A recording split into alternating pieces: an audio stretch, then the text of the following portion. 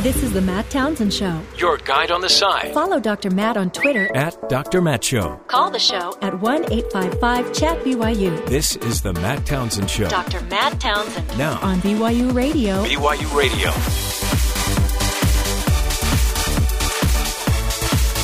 Good morning, everybody. Welcome to the Matt Townsend Show.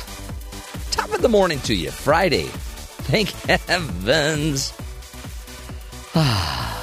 You know, it's Friday. Had a big day yesterday. Graduation of my high school child. And the next child down, walk-off home run. Oh, wow. To take him to a championship game. That's what. The children are screaming. That's why your office was dark after the show? Uh-huh. Okay. I thought you were asleep under the desk again. Well, I slept a little while, and then I had to leave. I was going to go knock on the door, and I went, he's probably asleep. I went to graduation, and that's always fun. Because you're sitting there like, done. Well, there's that part. But you're saying done for like 2.5 hours because somebody keeps talking. Well, yeah, a lot of talks, and then a lot of names to read. Well, there's that. But it was a small class because they just split his high school and built another high school. But we went to my daughter's a few years ago, 3 times more students. It was a nightmare. So this was actually beautiful. And he sang, my son sang. It was pretty cool. And then went to a baseball game, and my other son. Walk-off home run. My sister had graduated a couple weeks ago from high school, and the beauty of it was that they streamed it online, so you could watch it online. Oh, cool! And great idea. When they started doing names, I just listened for my sister's name. I have a B last name, so she's one of the first. Yeah, Birdsall. Yeah. It starts okay. So then I could just turn it off. I could just mute it, and I didn't have to pay attention to it from there on. So it was great. Wow, it's almost like you missed the whole celebration part. Well, except for the Jared Wilson, Jennalise Wilson. It's the worst. Jimmy John Jr. Wilson. Yeah. And honestly, at that point, everyone's waiting for someone to trip. Yeah. That's it. Well, yeah, and you can tell that they've kind of set up little things so you can't be too dumb anymore. Like in mine, we had a long ramp that was about 4 feet off the ground. Just asking for problems. Problems, and one of our kids obliged and fell off the 4-foot ramp. They do that on purpose. He totally did. Pratfall. And then, paramedics come. They lay some cords across the stand. It's all fun and games till you're intubating somebody. Then, But it was great. It was a great day. So, now I'm going to have a son leaving for senior party. What are they called? Senior trip. I've got another son going on a trek where they go. The pretend force march? Yeah, the pretend baton. Yeah. I believe that other people did that, so we don't have to, but whatever. Right, where they go pretend to be pioneers crossing the plains. Yeah. And, whatever. Because we're going out of town, too. So everybody's leaving town, and we're just going to leave our 3 youngest and some water. That's good. And some rice checks. Rice checks. The rice checks are on the counter, guys. We'll see you. I think we have enough milk to get you through Wednesday. After that, call Grandma for milk. She'll bring in a milk truck. You're like, do not call me. That's right. Call Grandma. But we went to Costco, so we have plenty of cereal. We bought it in bulk. Lots of rice checks. We only buy one brand. Well, when you have a favorite. Yeah. You have something that works. Don't mix it up. No. Don't mix it up. So here's the deal, though. Apparently, I don't know if you heard this, Hillary Clinton's taking on the GOP. Yeah, she's calling people out. She spoke. Now, remember yesterday we talked about how she spoke, but she wasn't going to talk to the media. And they put out a press release saying that the speech is the interview. Right, yeah. So she's not going to talk to you. She doesn't need just, to, yeah. But she's representing the people, but she's really just going to speak to us. But she's defending the fact that the GOP are making it too hard. She was at Texas Southern University. She said, called out Republican state legislatures for restricting early access to polls, saying that she had, attempting to suppress Democratic voter turnout. What part of democracy are they afraid of? She asked. She expressed concern over a sweeping effort to disempower and disenfranchise people of color, young people, and poor people, and called for reform in national voter registration laws that would make it easier for young people and people of color to vote. She called for automatic universal voting registration for all citizens when they turn 18. You're just in. You're in. Now, you can opt out. She says there is that opportunity. If you don't want to register, you can opt out, but you're automatically in. Well, and I think the assumption is if we just make it easier, everyone will vote. But it seems like to me the real aversion we have to voting are politicians. We don't like our options. Every year I go through this thing like, why vote? Right. Nothing's going to change. Well, it's the same people. So, and then I end up voting because I feel like I need to. But. Well, we know that because Congress, all of their ratings are so low. There's obviously an aversion to them. We don't like them. Yes. Yet, I guess voting is not about them. I don't know. I mean, apparently it's just... on a national scale, I always look at it and it's the lesser of two evils. Yeah. Who's going to make it worse? Go with the other guy. Yeah. He's not going to make it better, but less worse. Well, and Hillary's smart here or because her in this case. She's got to poll. If she can't poll the same amount of minority votes that Obama was polling, she's in trouble. Right. Because, the GOP are going to turn people out because they're highly motivated. Now, can Hillary turn out the amount that Obama turned out? That's where she has to get some work done. She's got to get some work done. A massive data breach in December affected the Federal Human Resources Department that issues security clearances and holds employees' records, U.S. officials said on Thursday.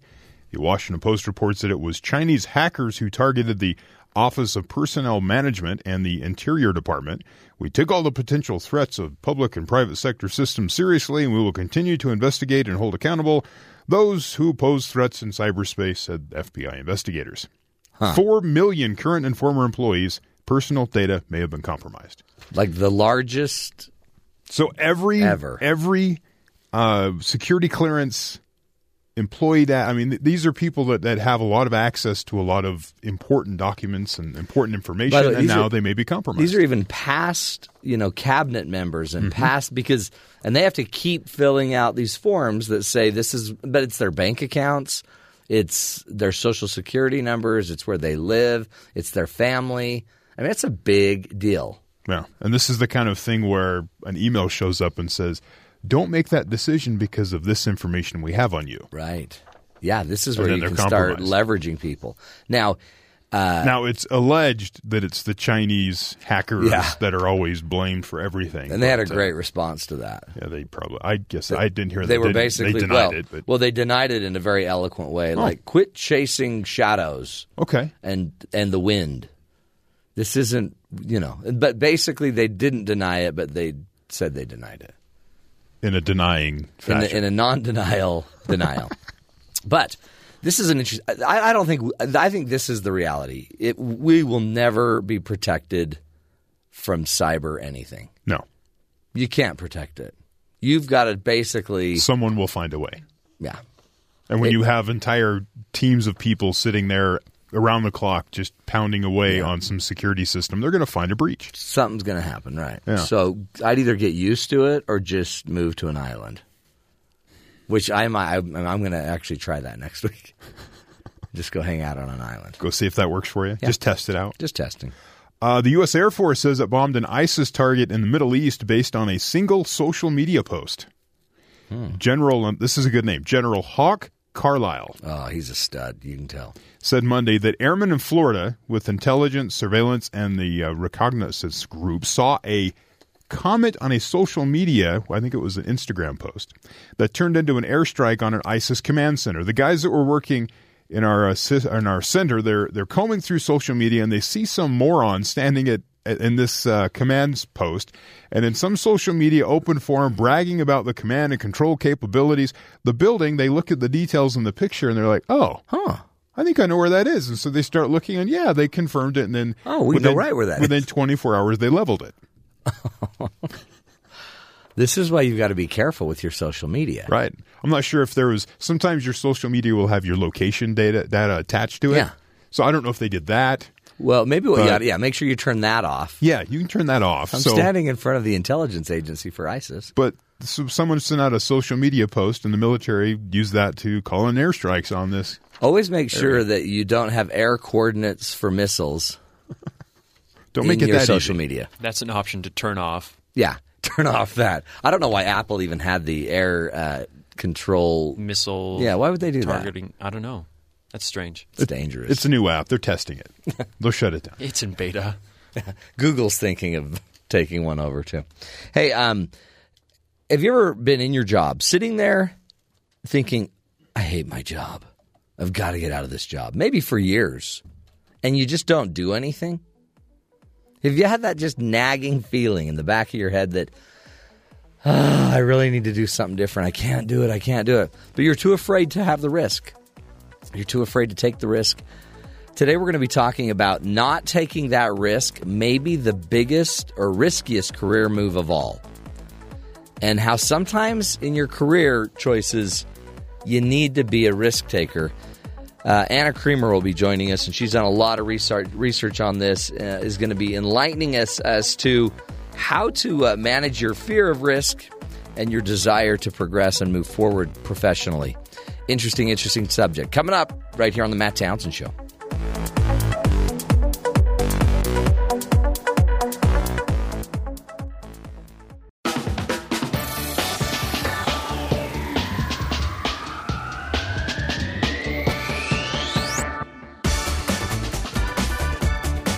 Welcome back, friends, to The Matt Townsend Show.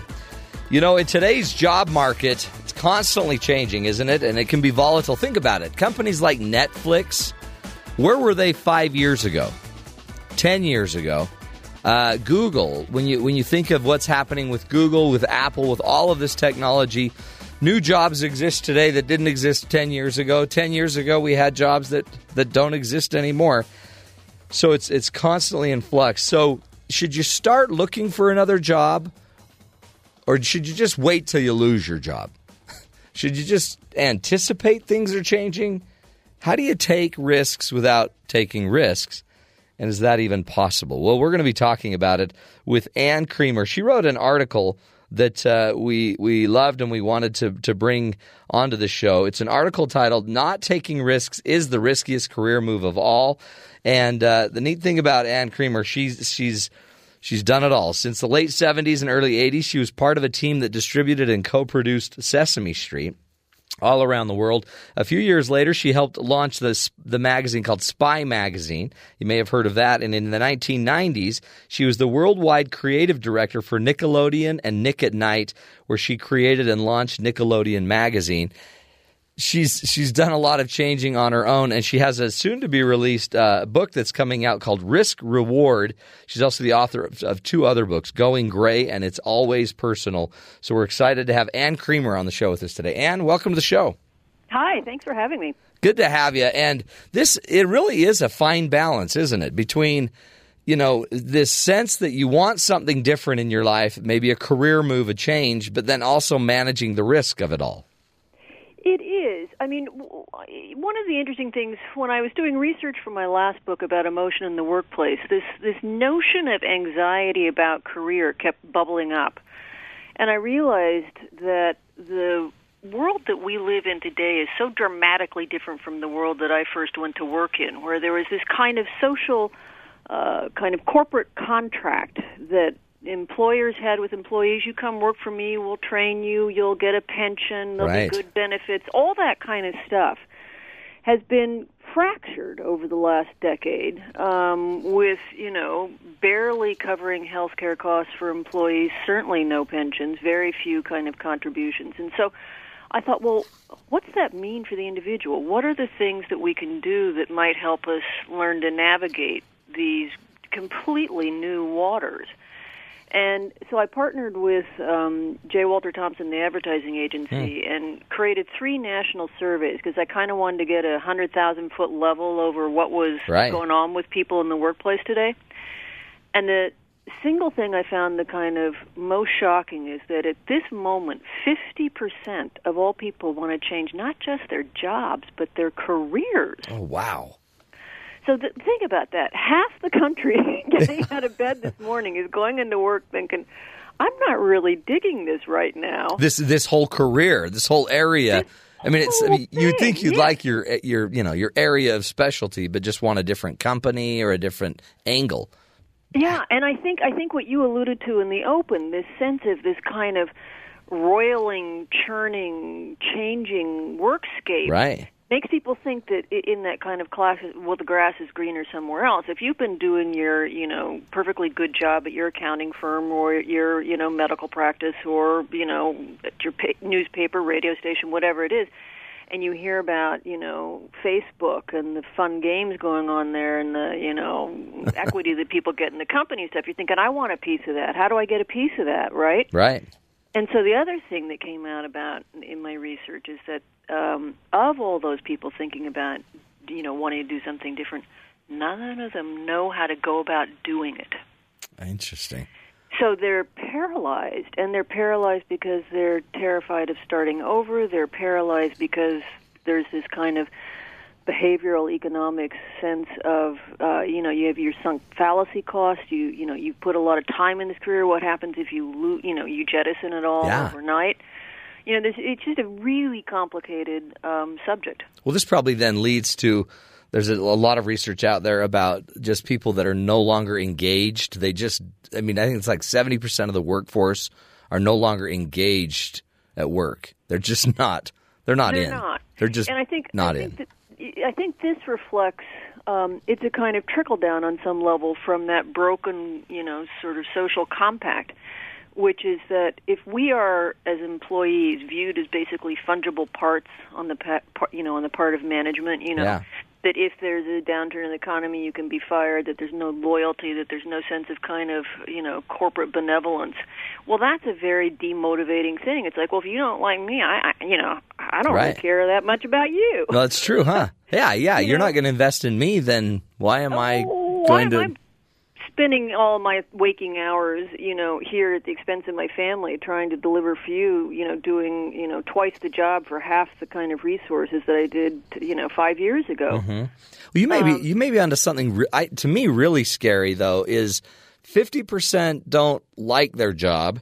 They're just done with it. But worse seems that they don't know what to do about it. So how emotionally destructive is having something you really don't like and being stuck in it?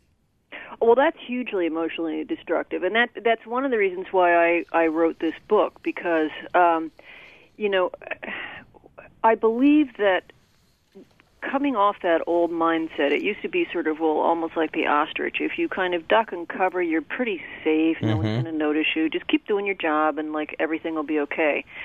But the truth of the matter is, everything isn't okay. I mean, even in college universities, they're trying to kind of eliminate tenure. So there is no job security. In government bureaucracies now, they're being tightened and, constricted, and people are being laid off right and left. You open the paper still, even post-Great Recession, and you're seeing, 5,000 people being laid off here and there. And so, complacency is no longer an option. You actually talk about it's not an option because simply the reality is you're pretty much only as good as you nowadays, right? You're your own brand. You are your own brand in that sense, but I also think I found when I did the research, looking sort of at the data, I had wanted to sort of see if there was anything that separated the people who were more successful in these kind of ambiguous working circumstances than others. And what I found is that there are kind of four basic types of people, and I break them into these quadrants called pioneers, thinkers, defenders, and drifters. And the pioneers, which is the smallest group of all, it's only 10% of the population, actually made 17% more money on average than everybody else, than the other 90% of the country. And what they did differently from everybody else is they put more chips on the table. They actually literally kind of are far more comfortable taking modest risks here and there, and it kind of builds their resiliency. Yeah. so that if they're doing something and it doesn't necessarily pan out, they can pull themselves up and do something else. But the two other things that they did that were so different is that they answered the question, I use logic and analysis to make my decision, exactly the same as I trust my gut when I make the decision. So this group of people could do the kind of, competitive analyses and look at the situation, but they also had not lost touch with their instinct, with their intuition.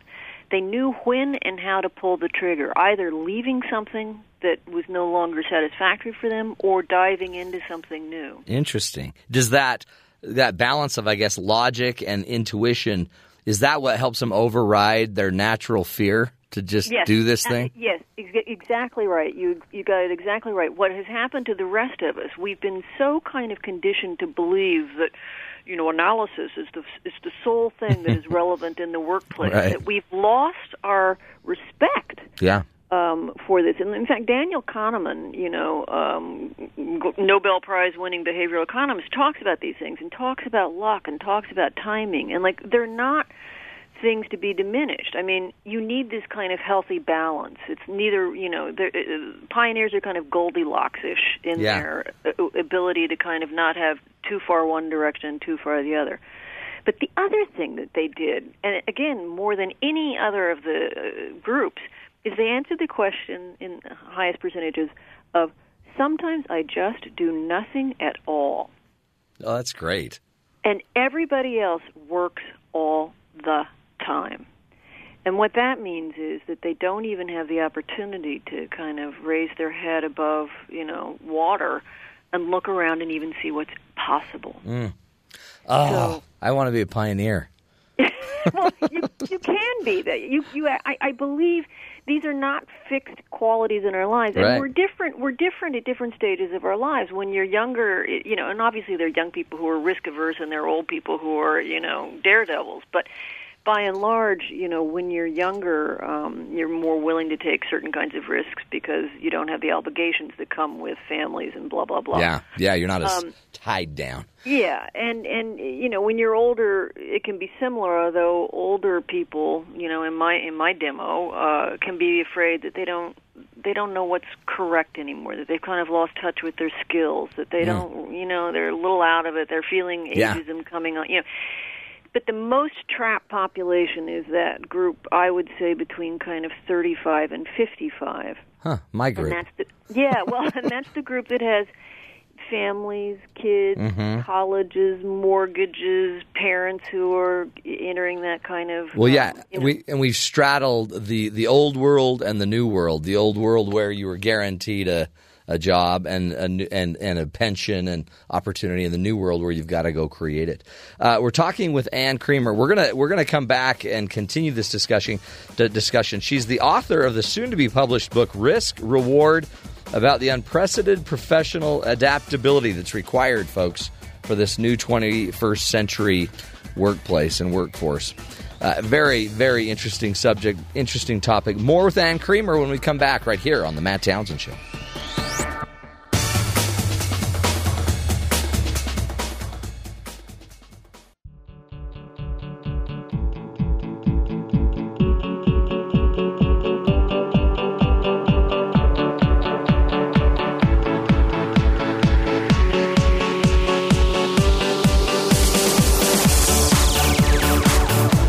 Welcome back, friends, to the Matt Townsend Show. Have you just had that fear, that risky feeling that I don't want to I've got to get out of my job, but I don't have another job? Have you ever done that? Have you just jumped ship, left without having another job ready? Our guest today is Ann Creamer. If you go to her website, Ann Creamer, Kreamer, AnnCreamer.com, she has a poll on her website. Biggest single professional risk you've ever taken. 37% of the people that have voted in this poll, their biggest risk was leaving a job before they had another one in their hand. Would you be willing to jump ship like that without another job in your hand? Would you be willing to go take, a little career move where you changed companies and it was less secure of a job? Would you be willing to just stop everything and go start your own business? All different risks. Would you be willing to switch your career altogether? It's a scary proposition, and yet staying in the place and staying at your job might even be riskier than doing any of those other seemingly riskier activities. Ann Creamer is joining us. She is the author of this upcoming book, actually author of an article, Not Taking Risks in the Riskiest Career, maybe the riskiest career move of all, and a new book coming out, Risk Reward. And when is that book coming out, your new book, Risk Reward? I'm happy to say Tuesday, June 9th. Holy cow. Soon. Wow. Soon, yeah. Now, I mean, that's an interesting thing because your career, you were all over the place. You've done a lot of stuff from Sesame Street in the 70s to Nickelodeon. Did it all seem like it all made sense? In hindsight, yeah, as we so often find, it did. At one point, I decided I was going to be a sort of expert in a variety of children's media. I was one of those people that, I had friends, all of whom knew exactly what they were going to do when they got out of college. And they went and they had them, and I always felt kind of like a loser, like, why am I always struggling with my identity and what I want to be when I grow up kind of thing? And what I realize now is that kind of native curiosity, that kind of restless curiosity that informed me, I think is a competitive advantage today. And so I think that what I discovered is that, when I worked at Sesame Street, I became, deeply enamored of children's media and entertainment and using media for educational purposes and all those kinds of things. And then I went to a textbook publishing company and, gained more mastery over what it meant in a kind of practical institutional setting. And then I went and worked at Nickelodeon and, created a humor magazine. So it all kind of added up, but it was working within, television and book publishing and magazine publishing and things that are historically kind of had been siloed.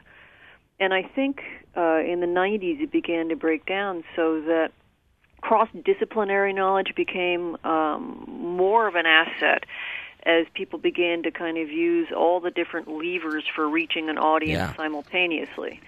And so, I can't pretend that there was intention, particularly in that path that I ended up taking, but the net result was it gave me a kind of very good overview of different kinds of businesses that could reach different kinds of audiences. It seems interesting that you said in retrospect, and in hindsight, it seemed balanced, and yet in the moment, each one was probably a riskier move, kind of a different direction. How do we get rid of kind of the job clinging? Like it's almost like static cling, right? And you're just your pants stuck to your leg. That's us stuck to our jobs. What are some things you suggest we do to be able to mitigate the fear, the risk, and get out there and just more follow the path, which hopefully in hindsight would all seem to be congruent and integrated? 100%. And in fact, one of the great insights one of the great sort of things I came across when I was working on the book is that, change leads to insight more frequently than insight leads to change. So what I advocate is not that you go in and, quit your job tomorrow, because I think that actually is a very tough road to hoe for a lot of people because of, financial obligations.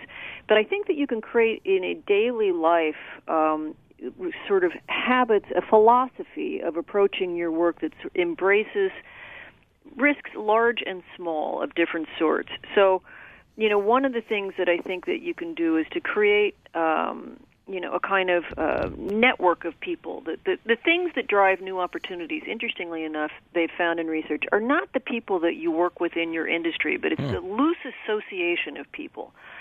And so, you might have a hobby or something, and this also nourishes that sort of part of yourself that can give you the space to think about work in a different way. So let's say you join a knitting circle or something. Well, in that knitting circle, you might be talking to a woman who works in a completely different field, and you're saying, I'm thinking about this, and she goes, oh, well, there's an opportunity.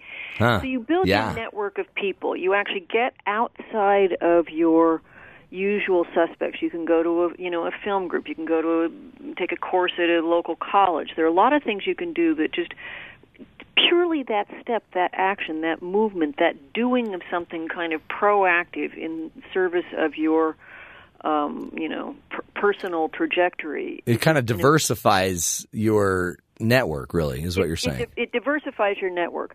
Then I think you could sort of, take, whenever I tell people who are unhappy with their work, I'd say one of the best things you can do is you can go into the largest bookstore in your area and go into the nonfiction area and start just pulling the books that pique your interest, right? Mm-hmm. And you go back and you sit down and you look at them, and maybe it's woodworking, maybe it's, gardening, maybe it's accounting. I don't know what it will be for you, but pull them out and think about them, and then try and, with each one, and sort of winnow it down, let's say, to 5.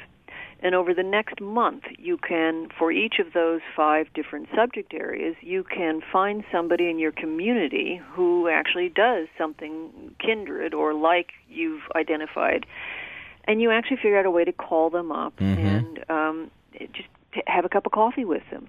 Begin to explore it. Is there a place that you could volunteer if somebody's doing something in a, pro-social kind of way that has interest to you, and you volunteer, and eventually you find out, oh, heck, they need a new, general manager, or they need a, whatever. Yeah. A young woman, I wrote about her for Harvard Business Review also. She was at Portland State College. She sent 2,000 letters to people for a summer internship with, 3 things she wanted to do. She wanted to be a inspiration or plus-size model.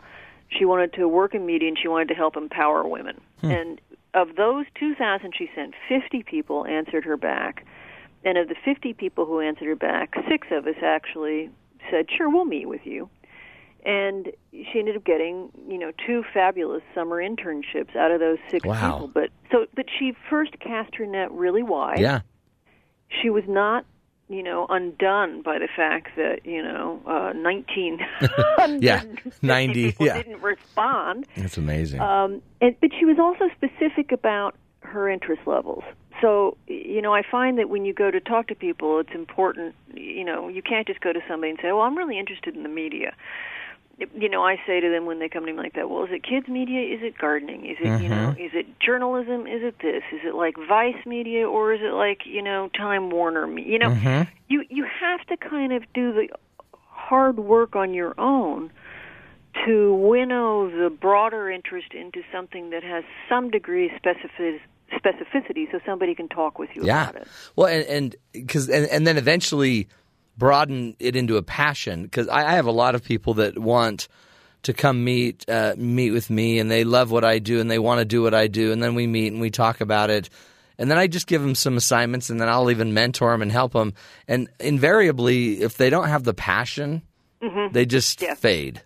Yes, it's true, and that ties to kind of where you are in your sweet spot for work, and I think this connects with a lot of people who are feeling that kind of sense of trapped and boredom in their work, is because they are bored. Yeah. They have mastered the skills, and you work at your optimal best when your work is a challenge, when you have a natural interest level in it, when it kind of connects again with that sort of innate curious part of your brain that resonates with you personally. Yeah. But not when it's too hard. If it's too hard, you sort of shut down, and if it's too easy, you shut down. So that's another reason why I advocate this kind of constant sense of, it's not self-improvement, because that sounds like homework. Right. It's like letting your natural interests guide you to finding different modes of work that you find engaging. See, that's it. I mean, part of it, that seems like the big battle, huh? The battle between being too overwhelmed or too underwhelmed. Yes. And it's, I guess that is the sweet spot, huh? It is the sweet spot. And within your, and when you're in that, you want to be going for a bit of a reach. You want to, the amateur spirit, this kind of wonderful sense of, the Benjamin Franklin kind of, I'm going to be a lawyer, and I'm going to be a printer, and I'm going to be sort of a citizen scientist, and I'm going to do these things. And so as individuals today, I think we kind of need to recapture a bit of that sense of having a variety of things of interest that we're pursuing. And most people say, but I don't have time. And my argument would be, you have to make the time, because if you don't make the time, and I understand we all have kids and obligations, but carve out the half hour a day that lets you connect to that thing that is motivating you, and I guarantee you that if you begin to follow that sort of strand forward, it will lead you to your next sort of job in one capacity or another. We, again, are talking with Ann Creamer, author of a Harvard Business Review article called Not Taking Risks is the Riskiest Career Move of All. In there, and you also mentioned kind of this dichotomistic thinking we do, this either or. You don't specifically mention it as that, but it's this tendency to make it, we're binary, one choice or another. Either I stay or I go. Either I love it or I hate it. Talk about that. How do we manage that kind of simplistic mind of ours? Well, I think a lot by what I was just talking about. I mean, I've been self-employed now for almost 20 years, and one of the philosophies that I developed in that sort of period of time is I cannot have all my chickens and eggs in one basket. So I always have multiple different projects at various stages of development because everything takes like twice as long as it should in this world too. For all the frenetic activity that we're all going through, it takes a million years for people to make decisions. Yeah. So if you kind of tee up, a couple of different kinds of projects simultaneously, you can still be doing your day job. You can still be going in and doing exactly what you've been doing, but you can develop on the side. And in fact, 53 million of us now, 34% of the population say that they, in some capacity, believe that they are self-employed. So that's a huge number. That it's going to grow to 60 million, they say, by 2020. And then, this is our future. So we're all going to have kind of, perhaps the 9-to-5s that, pay our rent. Right. But we're going to be developing in tandem on a parallel course some other interests so that if you are like the editor that I talked about in the HBR piece, and at the age of 50 is the sole breadwinner in your family, you're fired. Yeah. You have something that you can turn to almost immediately and say, well, I've been working on this for the last 6 months, 5 years. I feel pretty good about what I've been doing. And that I can see going down this path as a possible income source. It really is the new future, and it's also, I think, it's the switch you have to make where it's no longer the government or your company that's going to provide you that security. It's your skill set, it's your talents, it's your creativity. It's you. It is. And I believe, someone graduating from college today, they're anticipated to have 15 different jobs or careers during the course of their working lives. And the people I surveyed, 70-year-olds said they thought they would be working until they're 90. Wow. So even if I'm just about to turn 60, even if you're my age, you might have two different careers still in front of you at this age. Yeah. Because we all believe, and I think the important thing is not to view that so much as a burden, but to kind of go back to that, Benjamin Franklin amateur spirit kind of a thing, that it's an opportunity to, stay engaged, to stay socially connected, to keep earning money, to be a viable part of your community, all those kinds of things that we now know from research keep you vibrant as you age. So work isn't a negative, but it's, it's hard. It's hard. You have to have a lot of sort of plates, I believe, spinning so that you can remain nimble. That's right. We have to master spin, don't we? We had to, but not the traditional, not the PR spin, but the plate spinning spin. Well, Ann, we appreciate you. It really is a great article. I can't recommend it more. At hbr.org, if you go there and look up "Not Taking Risks is the Riskiest Career Move of All." But special thanks to you and good luck on June 9th, the release of your new book, Risk Reward. It really is. It's so needed, Ann, and we appreciate your great insight. Really, she's got a bunch of wonderful books. Going Gray is another wonderful book. What I learned about beauty, sex, work, motherhood, authenticity, and everything else that matters. Another great book there by Ann Creamer. We'll take a break, come back to a quick Coach's Corner. This is the Matt Townsend Show. You're listening to us right here on BYU Radio.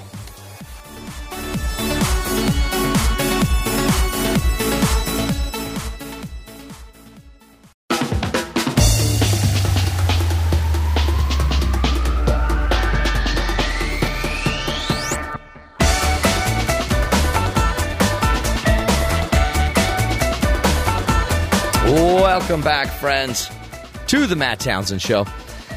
You know, as we've been talking about your career and risk and reward, you know, there's something about passion in what you do, and it makes a huge, huge difference. And so in this Coach's Corner segment, I wanted to talk about a man who had and has incredible passion in what he does. So I was talking earlier in the show about how my son had just graduated from high school.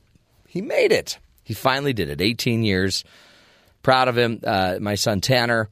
And it all began, though, back in elementary school. We had Tanner's our third child. We had two other children, taken them to kindergarten. It was such an exciting moment. Dropped them off. They were so happy. Loved going to school. Loved going to kindergarten. And we thought Tanner would be exactly the same. We thought he would just eat it up, and every other sign said that Tanner would love it. So we took our cute little Tanner to kindergarten.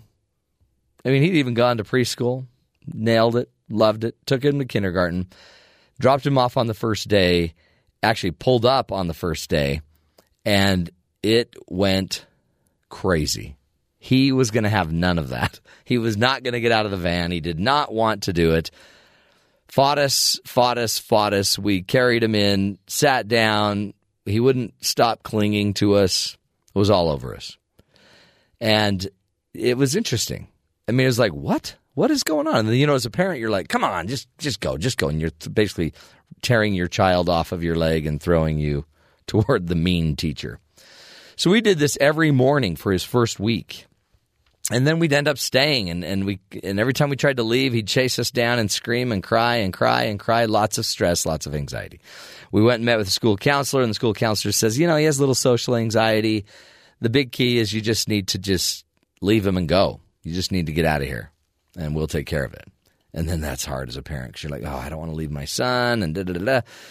So finally, we just created this plan where we were going to pull up in our car and open the door, and basically they were going to grab our kid out of the car. Now, who do you have grab the child out of the car? Well, the principal. The principal of this school was David Visciarelli, and he was the greatest man ever. And so when I think of somebody that had passion for his job, he loved these kids. And he would stand at the front of this elementary school, and he just helped us get Tanner out of the car every day, basically for a year. For the first little while, he'd go kicking and screaming, but eventually, really quickly actually, within a week or so, David Visciarelli, Dr. Visciarelli, would open the door. He'd say, hey, Tanner. Tanner would look at him like, ugh. And they'd walk into Dr. Visciarelli's office. Dr. Visciarelli would sit him down. They'd talk for a few minutes, and he'd say, whenever you're ready, and he'd give him a candy, and he'd say, whenever you're ready, we'll go into your class. And then Tanner would say, I'm ready. And then they'd walk into class. That happened for the rest of the year, basically. Dr. Visciarelli, one man, changed my little boy's life. And I remember when he left elementary school, it was like we were so appreciative. Actually, Dr. Visciarelli changed schools, and when he was leaving, we said, Tanner loves you. You need to always know that. We'll invite you to his graduation. Lo and behold, my son just graduated. And at a party for the high school kids, somebody comes up to my son and says, are you Tanner Townsend? And he says, yes. And he says, I'm David Visciarelli, Dr. Visciarelli. And he came up and found my son as an 18-year-old boy who had overcome that anxiety and had graduated and was graduating and now was really good at, social situations and anxiety, and is handling his anxiety and dealing with it. And Dr. David Visciarelli, one person, changed a life immensely. That is the passion we all need in our career, where you can change different locations, but Dr. Visciarelli chased down my son, not only when he was a preschooler, kindergartner, but also he came back to chase down my son as an 18-year-old to see full circle what had happened. Folks, when you're in the role you're supposed to be doing, it doesn't matter what the role is. Not everybody's going to be an Oprah. Not everybody's going to be a president of the United States. You might just be a teacher or a principal, but you're changing people's lives like Dr. Viciarelli changed my son Tanner's life. He changed our entire family's life. For us, he will always be held up as an iconic example of somebody of passion that just is doing what's right. And he is a fantastic role model. You all have the ability to do that at your own work and your own workplace. When you are doing what you do uniquely well, it doesn't matter what the job is. You're offering something to the rest of the people around us. One of the reasons why so many of us are down and out about our jobs is because we're dealing every day with so many people that are down and frustrated with their jobs. So will you please just take the challenge that Ann Creamer gave you and I'm giving you right now. Let's go find our passion. You don't have to leave everything and go start it. Just go start it casually. Go start finding other ways to figure out what your song is that you need to bring to this great big ball of mud. Dr. Viciarelli, thank you for being a wonderful role model for my son and for my family. Truly, you are a hero of our family. We're going to take a break. This is the Matt Townsend Show. We'll be back next hour with a whole new show right here on BYU Radio.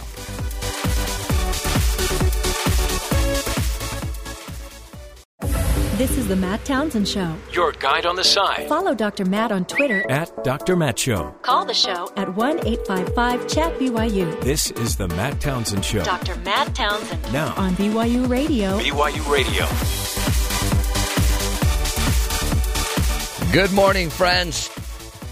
Welcome to the show. I'm your coach, Dr. Matt Townsend, your guide on the side. We do what we can on this program to give you the tools you need to lead your own life, heaven forbid. We don't just want to bring you the latest news. We do. We'll get you that information. But on top of it, we want to give you solutions, skills, ideas, tools, family guidance, job guidance, you know. A little bit of everything. Touch 'em all, we call it.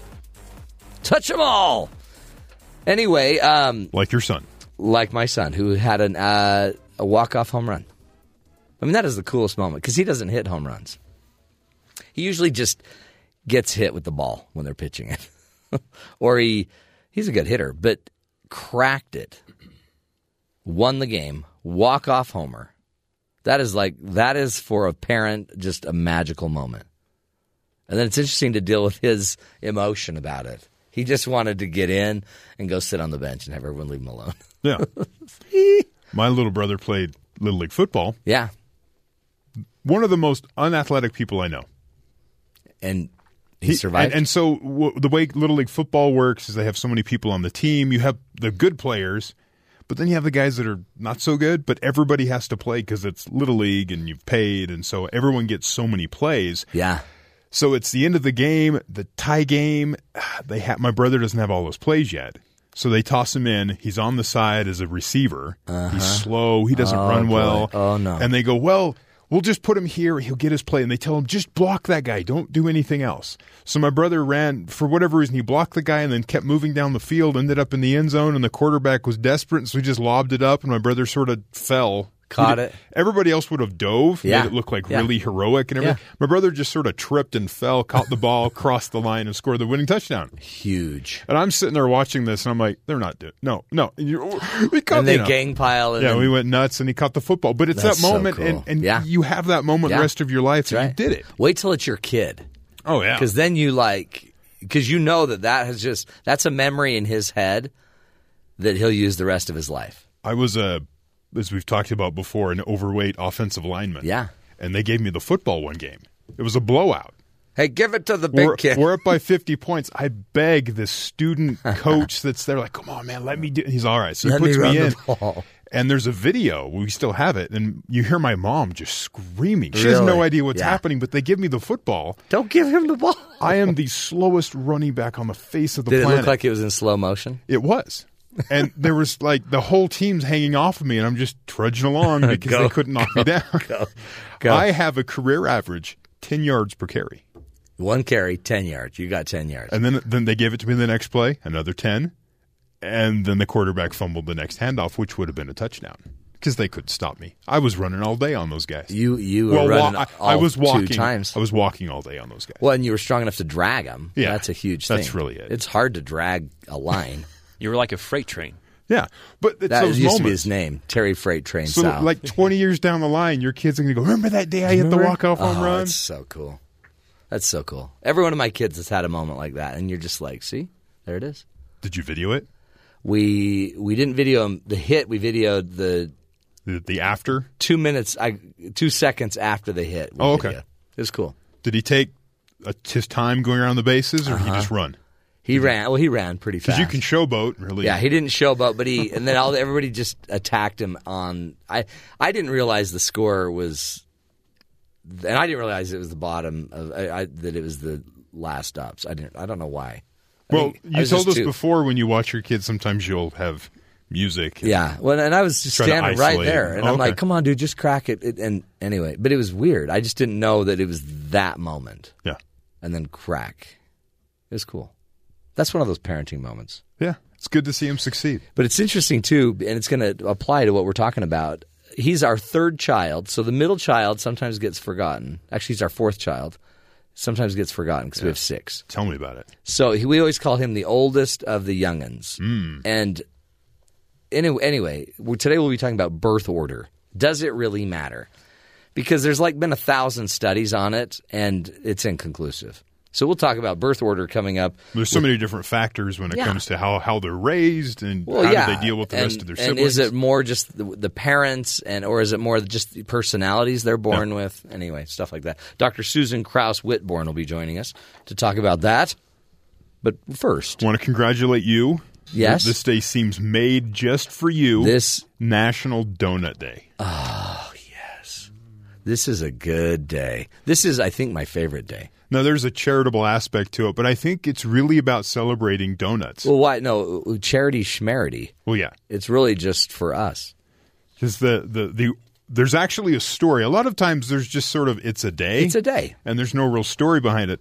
This one is a doctor in the military during the First World War sought to brighten the days of the wounded soldiers he worked on. On his first day to the military base he was assigned to, he purchased 8 dozen donuts and gave one to each soldier he worked on, brightening their day as he was, pulling Oh, what a bullets out great of them. guy.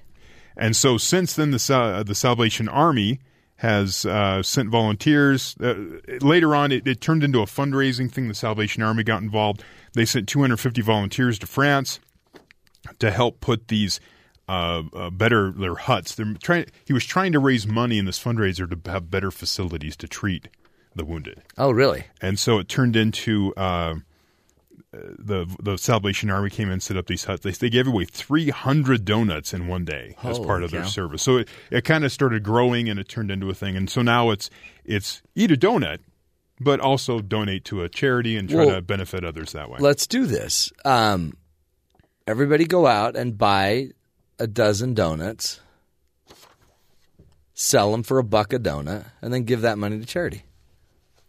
There you go. I mean, maybe that's illegal. Could be. But I know what I know about Don, our boss, Don Shaline. Yes. Don loves a charity, A, and B, loves his people. So I bet you Bucks will have donuts today. Could be. Especially if he's listening. Donuts. I mean, it's donut day. Just pull over and get some. Just a hint. He's had brownies on a Friday. He can just go the right first here. Friday to I the was creamery. here, he walked out and he goes, "We made it! It's Friday!" I know. And then he had brownies. I'm like, "Whoa!" I know. So today's donut day. Today's donut day. Donuts. On Thursday, doctors at Houston's MD Anderson Cancer Center and Houston Methodist Hospital announced the first partial skull and scalp transplant. Really? Performed on Jim Boyson, 55, a software engineer from Austin. He also received a kidney pancreas transplant, his second since 1982. So he had a busy day under the hood, if you will. He got a kidney, a skull, and a scalp. After the first transplant, he developed cancer in the muscle under his forehead, and the organ rejection suppression medicine prevented healing of the wounds from treating that cancer. Boyson appears to be taking his new skull and scalp in stride. He says it's kind of shocking. Really, I don't know how they got it. He says he'll have way more hair than he had when he was 21. He's got a new scalp. But is this from his own genes? So are they growing these things from his genes so they don't reject them, or are they just growing them from something else? It's a transplant. Oh, so my heavens! They put somebody else's head on or scalp. Oh, it was a full on transplant. I thought they were growing them. That's interesting, because imagine the day that we can transplant everything. It is kind of odd. We've already had head transplants. At the moment, he's got kind of the Frankenstein stitches around his forehead and everything. But watch him just come out with this big afro. Whatever, yeah. Man, Larry. So that's interesting. Your hair looks fantastic. Partial skull and scalp transplant. That's cool. Congratulations to him. And it's Donut Day. And this one I read, I found this interesting. An investigation from the Commerce Department Inspector General's office has revealed that after his retirement, a National Weather Service official created a job description and salary for a consultant position. The official then returned to work to do that very job, which gave him an extra $43,000 from his previous post. So the employee hires and before he retires, he creates a consulting job availability. He retires, then comes back the next day and fills the consulting job that gives him a $43,000 raise. Brilliant. That's brilliant. Does he work for the government, right? Yeah, absolutely. That explains it. The Washington Post has the story. It says, but as the investigation continued, the Inspector General eventually agreed with the man's lawyer, saying that he didn't do anything wrong by taking the job. The investigation revealed that the practice is common in the National Oceanic and Atmospheric Association. It's common in the entire government. The Post notes that by the time the man was fired, 21 months after accepting the consultant position, because people went, hey, wait a second. Hey, you can't. Hey. He had received another $471,000 in salary from the government. Wow. So retirement. But that actually happens everywhere. I guess that's happening in every company where, you work 30 years at your job, you get really good at it. They don't necessarily want to keep paying you full benefits.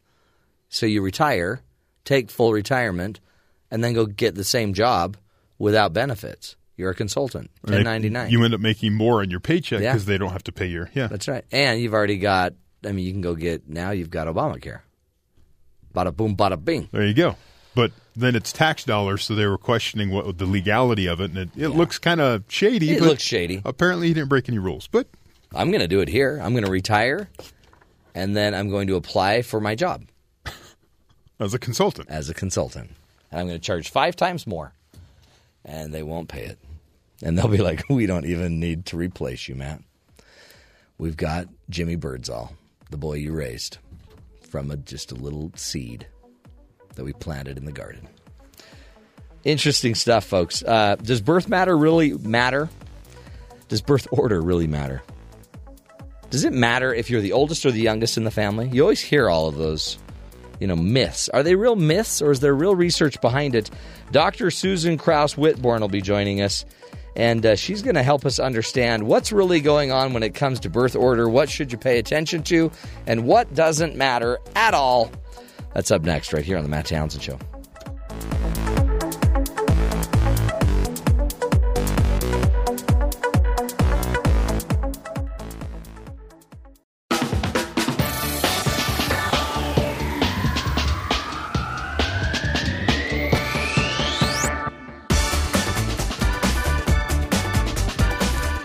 Welcome back, friends, to the show. You probably heard that stereotype that the oldest kids are the most responsible. The middle child are usually the ones we ignore, but are the peacemakers, right? And those youngest children of ours tend to be the class clowns, maybe the go-getters. But are those stereotypes accurate? And what about step siblings and the only child? What about the Brady Bunch, families? In fact, when you think about it, who really was the oldest, Marcia or Greg? Do you even know on the Brady Bunch? According to Huffington Post, since the 1970s, there have been over 1,000 scientific studies on birth order. The research, however, has followed a pattern of being accepted and rejected over the years. Joining us now to shed some light on the research is Dr. Susan Whitbourne, a professor of psychological and brain sciences at the University of Massachusetts Amherst. Dr. Whitbourne, welcome to the Matt Townsend Show. Thank you, Matt. It's nice to be back. Great to have you back. One of our favorite guests, because you just make sense of all the crazy psychobabble. Oh, thank you. I try. Well, you do a great job. And again, you write for Psychology Today, right? And Huffington Post as well. That's correct. You're quite busy. I am. I know. Tell me about it. And I try to do research, too. Do you really? You're trying to do it all. You know what, Susan, you need a break. I know. You just need a good vacation. So, what is the truth about the birth order? Does it really matter if you're oldest, youngest, middle? What have you found? It is such a complex area. I mean, even your intro, you just said, what about the Brady Bunch? What about step families? And, I mean, no one's ever really been able to pin it down on a statistical basis of actual birth order and actual personality trends. Out of 1,000 studies, too. So they're trying. Oh, yeah. But there's no pinning it down. No, and there's no end to the amount of research on this and interest in it. And I think it's part of, we're always looking for explanations from, how shall I say it, outside of ourselves. I mean, you have no control over your birth order. Right. It is what it is. So just like your genetics and, on and on, evolution, I mean, it goes on and on and on, the way people try to relate personality to something from outside of the individual. Right. So this is just one of them. But what the research is showing, though, is that it's not the actual birth order, but the perceived birth order that becomes more important. That's fascinating, because what it, I guess, is saying is that however you're born, you might take on a certain identity, the go-getter, maybe the clown. Yeah. But see too, I mean it's a perceived state of being versus just the actual numeric placement in the family. That's right. And I mean that's not to say that you made up this perception. Right. This is a perception given to you starting when you're young, just the way so many of our social roles get kind of handed down from the family to the individual. So for whatever reason, you get this perception, and now you start to behave in that way, and that's how birth order is going to affect you. It's interesting because I didn't think of that, but we do this in our family, and it's not healthy, I'm sure, but it's like, oh yeah, that you got that from the Townsend side, or you got that from the Priest side, and all of a sudden we're basically saying, oh yeah, this is the trait that is from that family. But in reality, I'm assigning it to him. Because I'm not necessarily even measuring a real trait. I'm measuring my perception of them and trait. Yes, and then, I mean, it's not to say that psychologists don't do this as well. Yeah, no, it's true. I think everybody's prone to that, seeing other people in our children or ourselves that we're related to. But, how would you identify that trait if you didn't know that somebody else had that trait as well? In other words, once we start to label things by the way people remind us of other people, it's done, and then there's no questioning anymore. Is there any use to even trying to, figure out the birth order phenomenon? I mean, is there any value to that, or would it be better to just assume individuals are individuals and figure them out? Yeah, I think it's a complete waste of time. Yeah, I know. It just boggles the mind how much research there is on it, and it all comes down to a guy named Alfred Adler, one of Freud's disciples. Oh boy, here we go.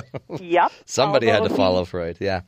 He didn't really end up agreeing with Freud. He placed much more emphasis on the family and these roles, but he himself was affected by birth order, and he himself was labeled inferior compared to his brother, and that was something that stuck with him throughout his life. But then it turned into his theory, and then it turned into all this research. Was he a middle child? No, younger. Or was he a younger child? I think there was only one older brother, and he was sickly when he was young, so that didn't help the situation either. That's it. So there's a perfect example. So was he inferior because he was the younger child? Was he inferior because he was sickly? Was he inferior because he was born back when we didn't probably have an understanding of personality traits or introversion, extroversion, all these other issues? I mean, was he there because of their economic status? Was he there because of the education levels of his parents? You know, I mean, was Dad too busy working, in a mine that he couldn't go spend time with his sickly boy? I mean, there's so many other variables that we can't play the game of it's just a number. Right. But it's just interesting to trace this all back to this one guy's theory. But for it to be popular, obviously it has to resonate with people. Yeah. So it can't just be some weird theory out there. Mm-hmm. It's something that people can relate to. And I think it's part of that kind of looking for things outside yourself to explain yourself, and therefore you can blame those other factors when you're unhappy with something about yourself. Oh, it's not my fault. No, that's true. That's totally true. Yeah, I'm the youngest. Or I have a client who blames the fact that she was her parents got pregnant and then got married. And so she was the reason her parents had to get married, and then they divorced. So she's obviously wasn't wanted. And you're like, wow. Yeah, that's a lot. That's a lot. And it's a lot to kind of base your entire identity on, isn't it? Absolutely. And that's the thing is these labels early in life do stick with us for a long time. And become, I think in some ways the earlier we're exposed to them, the more they become this part of our identity that we don't even question. And then in a way we're stuck because we did this on our drive. We had a child graduate from high school yesterday, and on the drive home we were all sitting there saying, so Tanner's a mix of Sarah and Jake, and Josh is a mix of just Jake, and we're like literally we're comparing all of our kids to these certain types of people, and then in the end I guess we overlook the fact that no, you're all pretty unique. Yeah. No, it sounds like you came to that recognition, though. Well, yeah, but yeah, it's a fun game to play. It is. And I do think though that perceived role. Just to get back to that, I think that's where the key is going to be in finding a connection between birth order and personality. It's going to be you took on this role. We give it a name of birth order, but we really mean something else because, family dynamics, we know how powerful of an influence this is on personality. And so the quote-unquote birth order becomes this family dynamic indicator that shows where you are with your siblings, but even perhaps with your parents. No, that's true. I mean, and so it's more role-taking than it is ordering. Everyone has certain roles. I mean, you might be the firstborn male that has a certain role to, go be the one that paves the way. You might be the first female, which historically may have meant you were going to do more caring for the younger kids. I mean, it's interesting. It's more role taking. Let's take a break. Again, we're talking with Dr. Susan Kraus Whitbourne, and she's trying to do the best she can to help us understand this birth order idea. I mean, it's truly researched and it resonates, and yet some of it, a lot of it, might just be pure myth or perception, and we tend to like it because it gives us some insight into who we are as people. We'll take a break, come back, and continue to discuss this, see if we can make more sense of it. You be thinking during the break, though, is it more just about the roles you played as a child than it is really about the number where you were born? This is the Matt Townsend Show, right here on BYU Radio.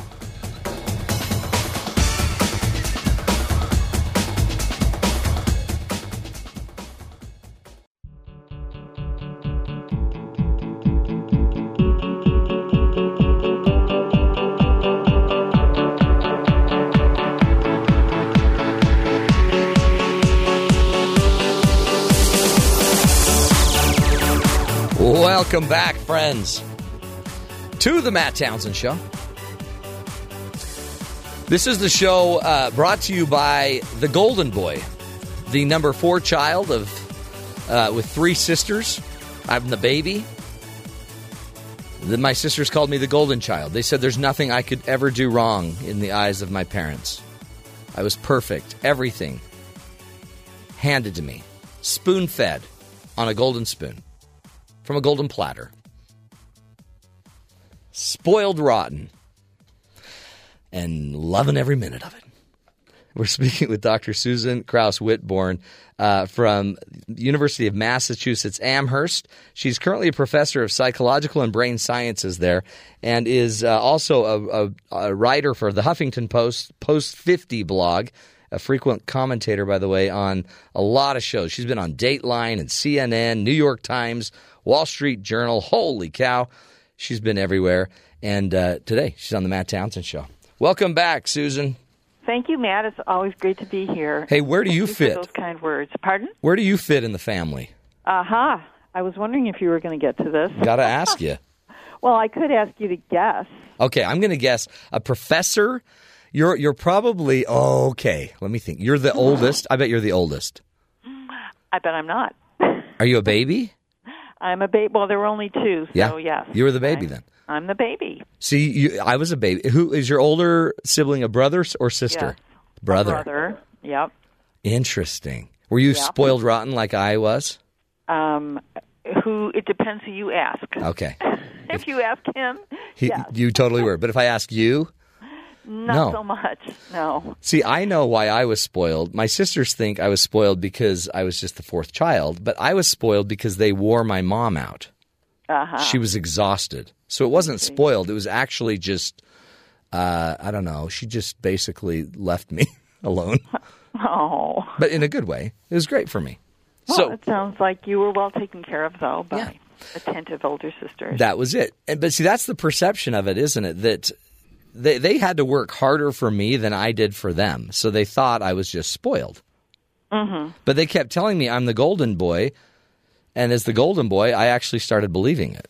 That's right. Well, they were encouraging the very behavior they were trying to discourage. That's exactly right.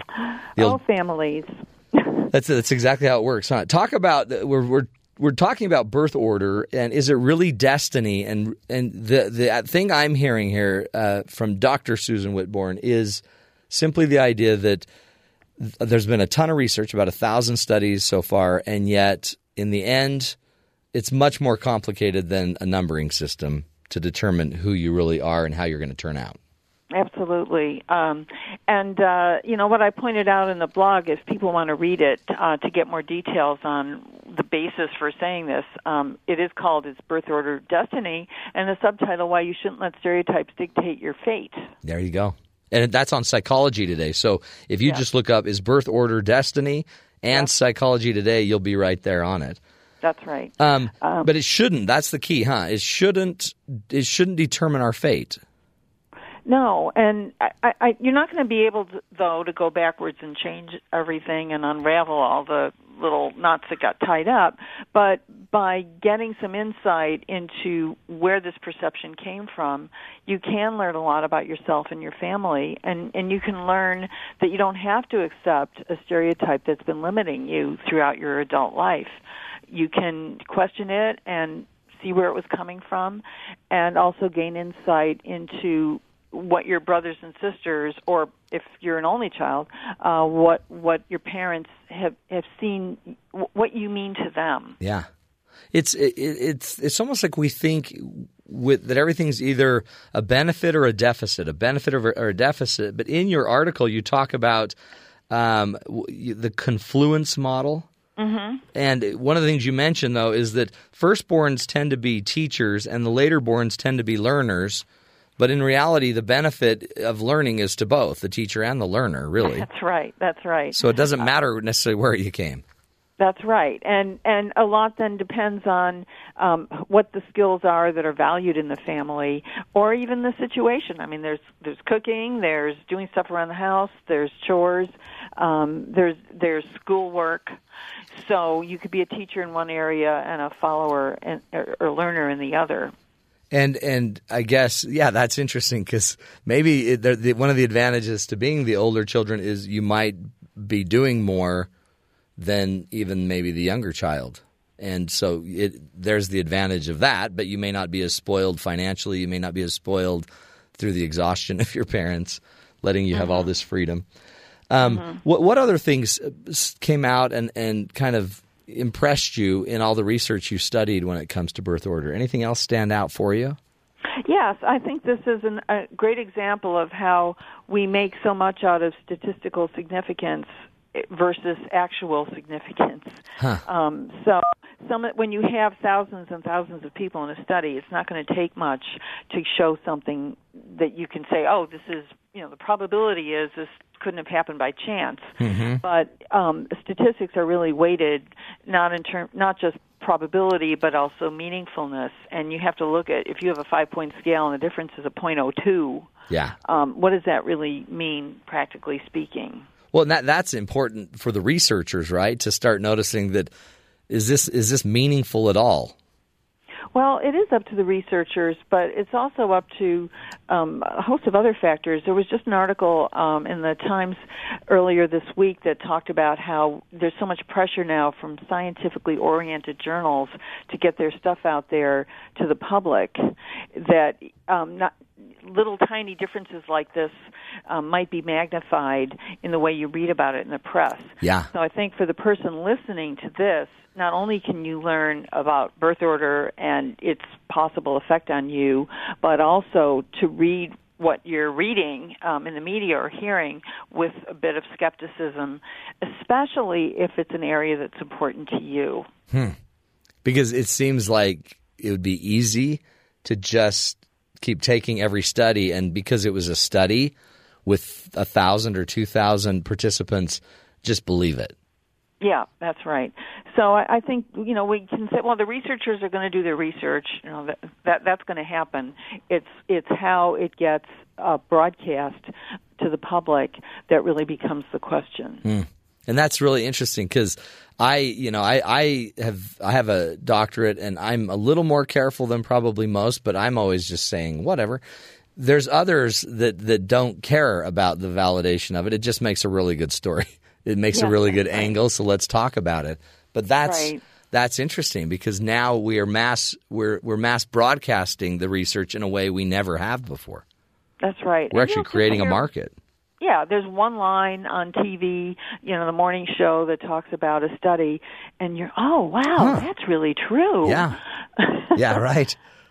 Isn't that true? And we go with it like that's the new fact, and yet it's one study. It's fun because when I actually do interview the researcher, it's fun how I always would talk about it in a more broad sense, and they're always bringing it back to we were talking about this segmented audience in this group at this time in this moment. Yeah, that's good. That's good. I think the other point, though, getting back to the birth order study and that confluence model, we have to add to that, too, this idea of stereotype threat, which I point out in the blog, that the fact that you perceive yourself to be this way could influence the way you actually respond towards that stereotype. That's huge, isn't it? Yes. That's like self-fulfilling, right? So you're thinking a certain way, or you're supposed to fulfill a certain role, and then you live and actually fulfill the role just because it's your role. That's right, and you're not aware of it. Other people aren't aware of it. But it's this subtle influence, and I guess it's good if the influence is positive. But if the influence is the opposite, it can really have you become hamstrung by these beliefs and perceptions. So in the end, it seems like we just need to make sure we're clear that we create our destiny. I mean, we're influenced deeply, but we aren't just a certain way, are we? We get to still choose what we believe about ourselves, how we magnify our traits, our personalities, how we handle what was handed to us environmentally or developmentally. We still are, I guess, the major influencing factor. Yeah, that's right. That's right. Absolutely.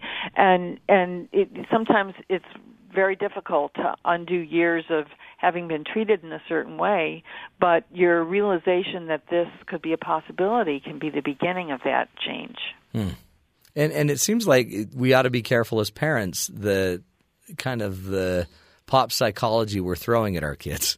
Absolutely, yeah. I mean, you pointed it out very well, and we see this all the time, that we are constantly labeling our kids, and whether it's you're like your relatives or it's because of your birth order, either way, it's communicating this message to them that can lead them to feel boxed in.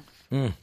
And it's such an innocuous thing. I am the oldest in the family. It's just such a simple sentence, but it's pretty weighted, isn't it?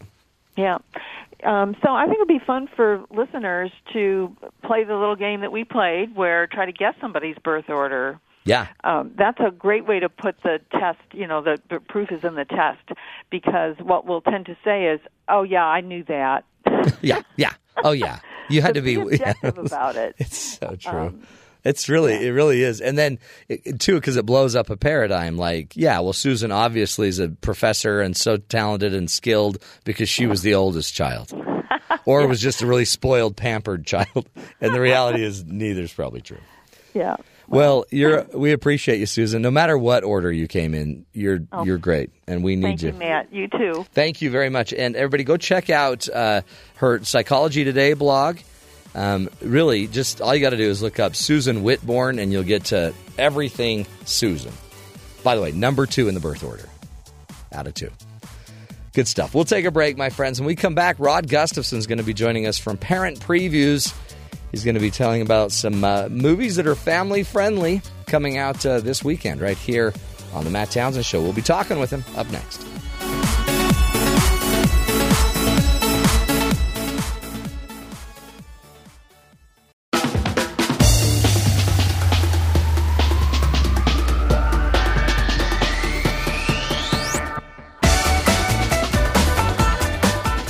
Welcome back, friends, to the Matt Townsend Show.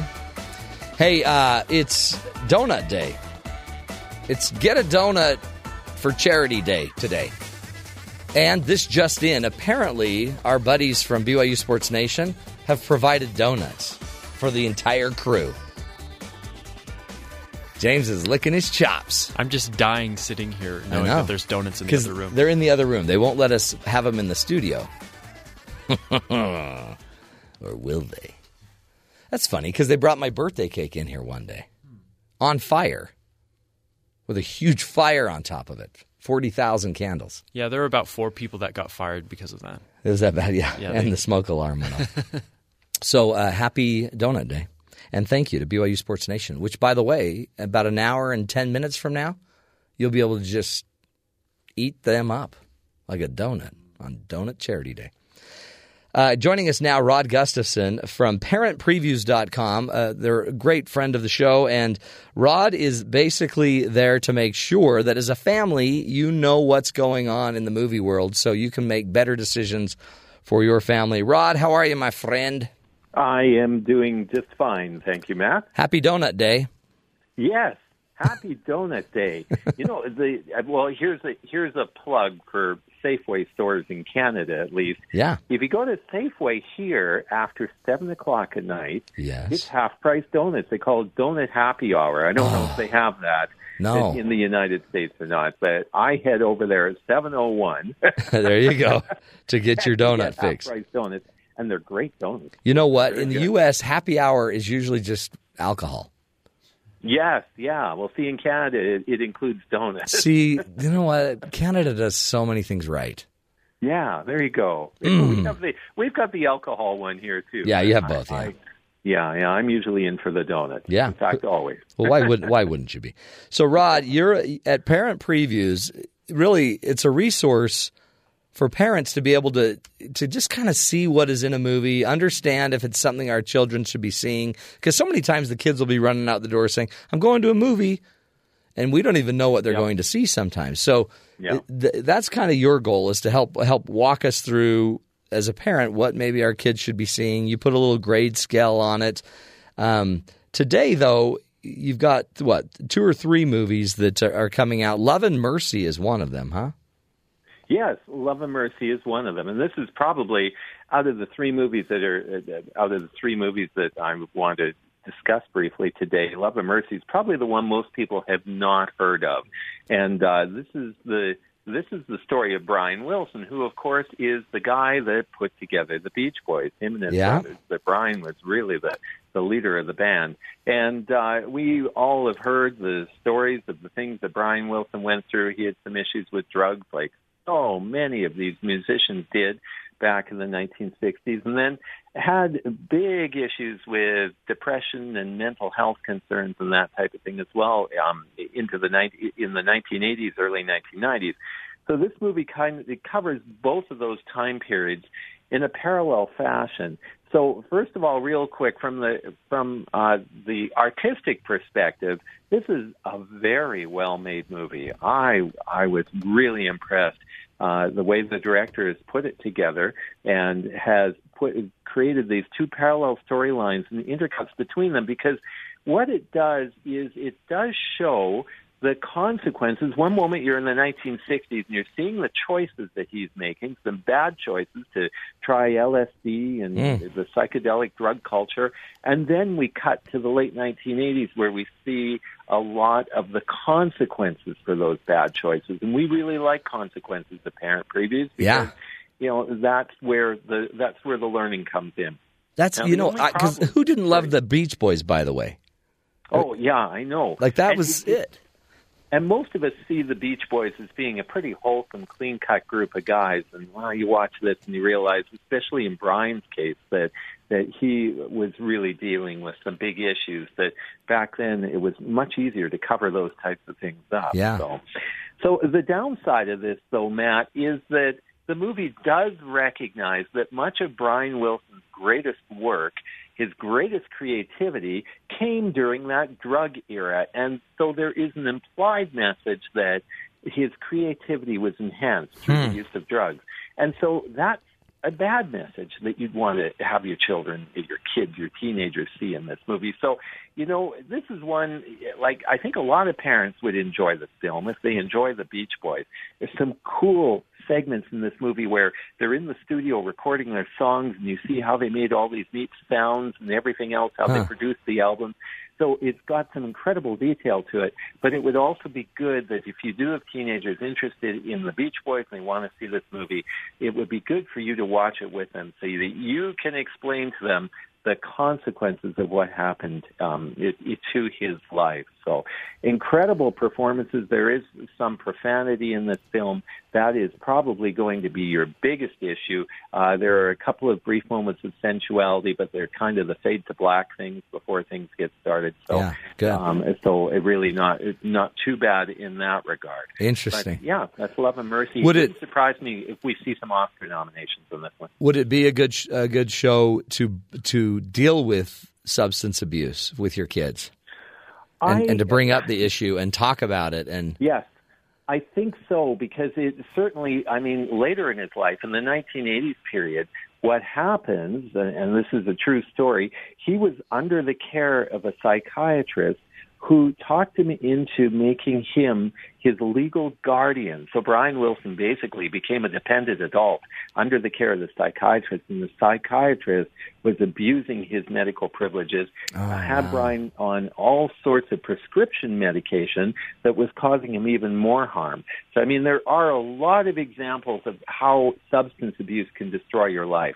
But as I say, the downside to the message is, and this is true, whether we like it or not, was his greatest creativity came through that period where he's on drugs. And so that's something you'd want to carefully also approach your kids about. I don't care how many gold records you have. Do you really want to do that with your life? Right. It's really what you have to ask your kids at the end of this movie. Exactly. We got a couple more minutes. Talk about Spy. Well, Spy is pretty much what I was expecting Melissa McCarthy starring in a film that is really trying to be a send-up on the James Bond style of spy movies, secret agent movies. And, so here's the good part. The good part is this is a story about a woman who is a desk jockey, and she is just unnoticed at the CIA or whatever agency this is supposed to be. And what she does is she stares at a computer monitor and helps secret agents work their way through these dangerous situations. She's got this omnipotent perspective that's never explained how she can see everything on the computer monitor, but she talks to them in a little earpiece and tells them, go left, go right, there's 3 guys behind you, and this type of thing. Interesting. Well, she really wants to be in the front line. She gets an opportunity to do that, which in itself, I really appreciate the fact, obviously, Melissa's a bigger woman, and I appreciate the fact that this movie is really telling women that it doesn't matter. You can be trained to be a fighter. You can be intelligent and all of these things. Body image doesn't relate to any of those things. That's the good news about this movie. The bad news is it's full of explicit violence. It is chock full of profanity. There's some sexual content in this movie as well. It is rated R, but the reason that we're covering it is this genre that is really appealing. It's kind of the gross-out genre that was popular, became popular with male audiences about over a decade ago. It's really becoming more popular now with female audiences too, and this movie is really targeting the female audience. You'd almost think with Melissa McCarthy being in it that it would be just pure comedy, slapsticky, but it's not. It sounds kind of intense. Well, and that's the other problem from an artistic perspective with this movie, Matt. It doesn't know if it wants to be a political thriller or if it wants to be a romantic comedy, or not a romantic comedy, but, like just a comedy. It's kind of all of those things mixed together, which is also makes it a little difficult. Now, the other critics, I must admit, they love it. This thing is getting really good reviews from the general rank and file of movie critics. But from a Parent Previews perspective, we're saying be very careful with this one. Lots of content in it. And Matt, I should also explain the big overlying message that comes from this film is in order for her to prove that she is tough, even though she's an incredible fighter, she's been trained to handle herself in combat situations, she starts swearing like the men swear. Oh. And she starts using all of these profanities. And so the message that comes across is, to young women watching this film, teenagers, would be that, your language is, using that language makes you tough. Well, and of course, that's not a message that we appreciate. Yeah, you don't necessarily need to lose yourself to become something. No, exactly. Wow. Well, Rod, you did it again. I mean, that's one you just steer your kids away from, I think. You basically gave it a D+. And if you go to parentpreviews.com, because every movie's on there, and you can just kind of run through the review and see exactly what's going to be in the movie. So if you've got a child coming up, going to the movies now that summer's out, might be a good thing. Rod, we appreciate you, my friend, and keep up the great work at parentpreviews.com. Hour number 2, folks. It's in the books. Done. We're going to take a break, do little headlines for you, and come back. Whole new hour next hour. Tons of great stuff coming up. This is the Matt Townsend Show. You're listening to us right here on BYU Radio.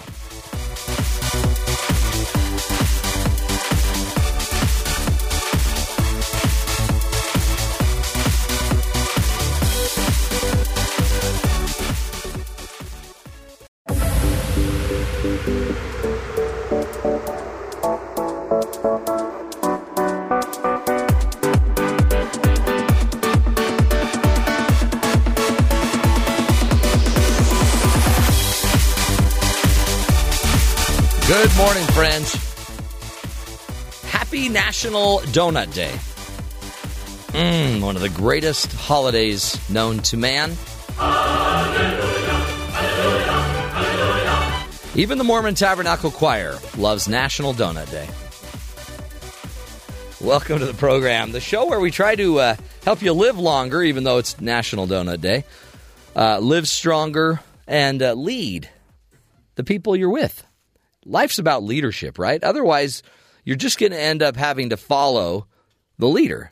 But sometimes the leader won't always follow you or lead you where you need to go. So that's the goal of the show, to give you the tools to help you see the good in the world and go make a better life for you, your family, your friends, and really everybody around you, your coworkers. Today we've got a great topic coming up. 2 of the most important traits to making a lasting relationship. Terry South, what would you say they are? 2 of the most important traits. A clear division of labor. Clear division of labor. A. Okay, we'll take that. Bing. Any others? If I was brave. Yes. I would continue my thought there. But good. You're self-censoring. Excellent. Yeah. It's a step. By the way, that's a great thing for a healthy relationship. My wife listens sometimes. The ability to self-censor. Or people that know her listen. Yeah. Yeah. I always get in trouble when I go home. It's really... I know.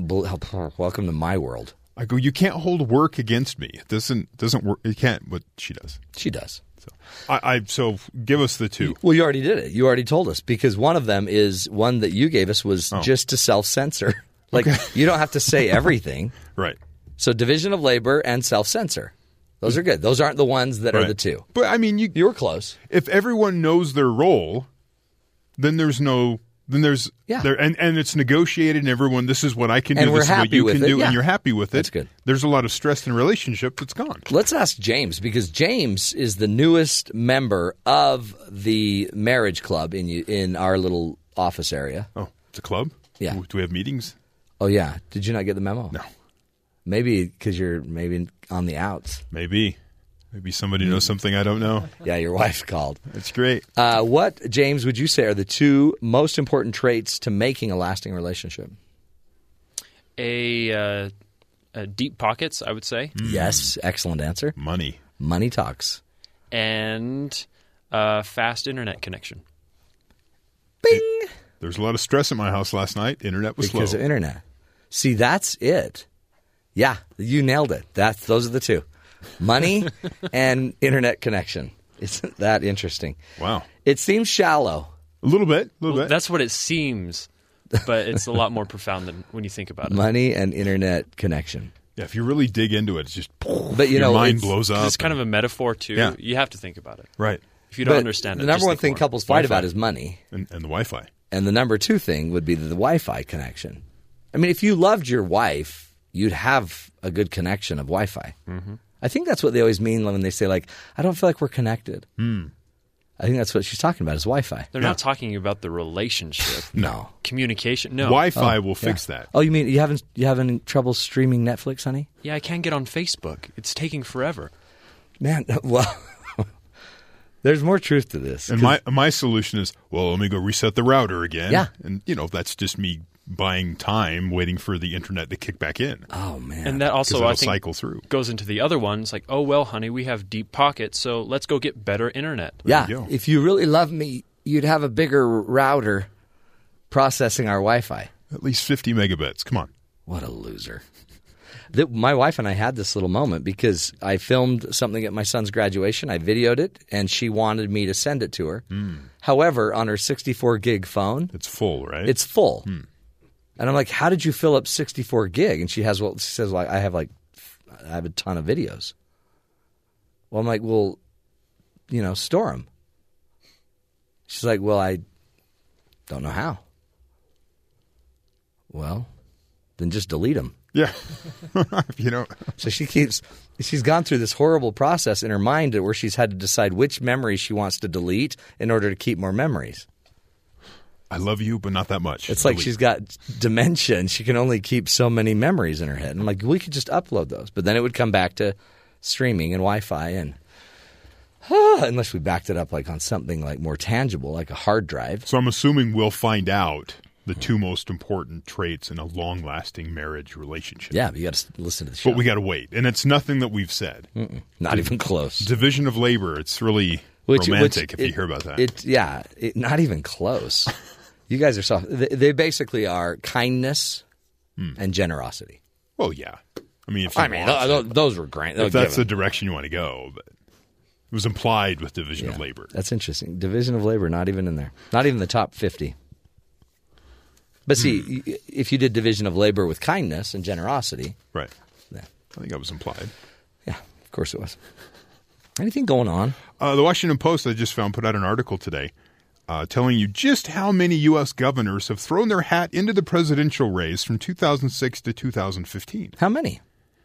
1 in 8 governors in this country have decided to run for office. 1 in 8? Run for the presidency, yeah. That's interesting because 1 in 8 think that they're the answer. 12% has run, is running, or likely to run for the 2016 election. So are they the smarter governors or are they the ones that because maybe the smarter governors of the other 88% that are like, yeah, let's don't get involved with that. Let's just take a nap. Yeah, I think what it comes down to is, you see, you're a governor. It's kind of you're running the state. It's a smaller version of the country, and you can take those skills that you develop as governor and use them as a president. Whereas sometimes a senator may have experience, foreign policy, trade, all those types of things, but they don't have experience governing. They don't have administrating and being over budgets and actually keeping to budgets. So you can make that argument when you run that, look, I have all this experience because I came from here. Hillary knows this because she came out firing, just shooting guns about voter laws and how oppressive certain voter laws are in certain states. And she went after governors. Yes. Bush, Pataki. Did she go after Pataki? She went after Scott in Wisconsin, Walker. And she went after, actually a few that aren't even that aren't New Jersey's, Chris Christie. So, and Texas. So she's shooting after the governors, which is interesting because if the front runner that is the front runner of the Democratic Party is gunning after the governors, it's fascinating. It says something. It says maybe it's the governors she's afraid of. The governors. They could pull out the experience, and she hasn't been an administrator over anything. So kind of an interesting thing to watch there. Yeah. This weekend, possible Triple Crown situation with a horse, American Pharoah. Okay. Looking to become the first horse to win all 3 jewels of the Triple Crown since Affirmed did it in 1978. That'll be on Saturday, Belmont Stakes. American Pharoah is a heavy favorite to win after picking up victories at the Kentucky Derby and the Preakness.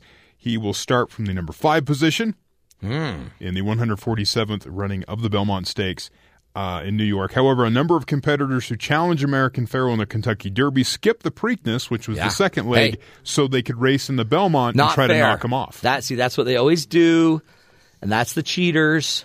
You got to run them all. That was the horse owner last year.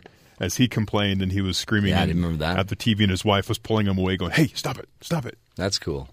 An Atlanta man says he was harassed for exercising his Second Amendment rights while at Hartsfield-Jackson International Airport last week. That's in Atlanta. Jim Cooley says that while he and his wife took his daughter to the airport after a vacation, he openly carried his AR-15 rifle with a 90-round barrel clip. Which under Georgia state law, it's legal to do this as long as you don't go into any TSA-controlled areas. By the way, as he was there, a bunch of 3 or 4 police officers came up and they asked him questions. They followed him around the airport. They followed him to his car, and he's asking, "What are you guys concerned about?" Hey, get off my back! It's just a 90-rounder. I have a 90-round semi-automatic machine gun. It's fine. You're cool. Everyone's great with this. Can a guy not bring a 90-round semi-automatic machine gun into an airport without everyone freaking out? Apparently not. Yeah, it's interesting because TSA's had a lot of bad news lately about how poorly they catch things, but they didn't miss that. Well, he didn't go anywhere near that. He was in the public areas, and according to Atlanta law, or Georgia law, you can do that. My question is, if he walked in with the AR-15 hanging off of him, just hanging in the front, everybody could see it because that's part of the rules. It has to be visible. And as he walked in, could he get through a TSA checkpoint with that on him? Well, probably not. You think they'd catch that? I bet you TSA would see that in the scanner. They missed all these other ones. Hey, what's that metal thing with 90 little things in it? What's that with the barrel clip attached? Huge barrel clip, too.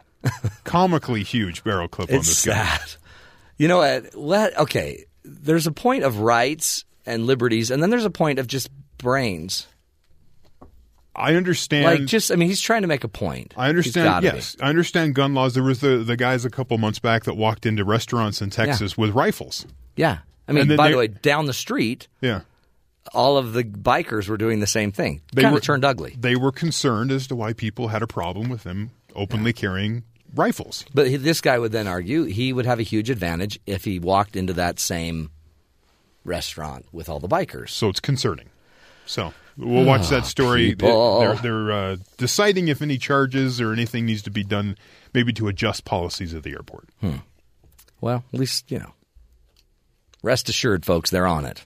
they're on it. Hey, we're going to take a break. Dr. Don Cole will be joining us in just a few minutes. We're going to be talking about the 2 most important traits in making a lasting relationship. By the way, they might also be the same traits in taking your daughter to the airport. Maybe leave the machine gun, the semi-automatic machine gun, leave it at home, and instead just bring, I don't know, some generosity, some kindness to the rest of us. We'll be right back. You're listening to The Matt Townsend Show right here on BYU Radio.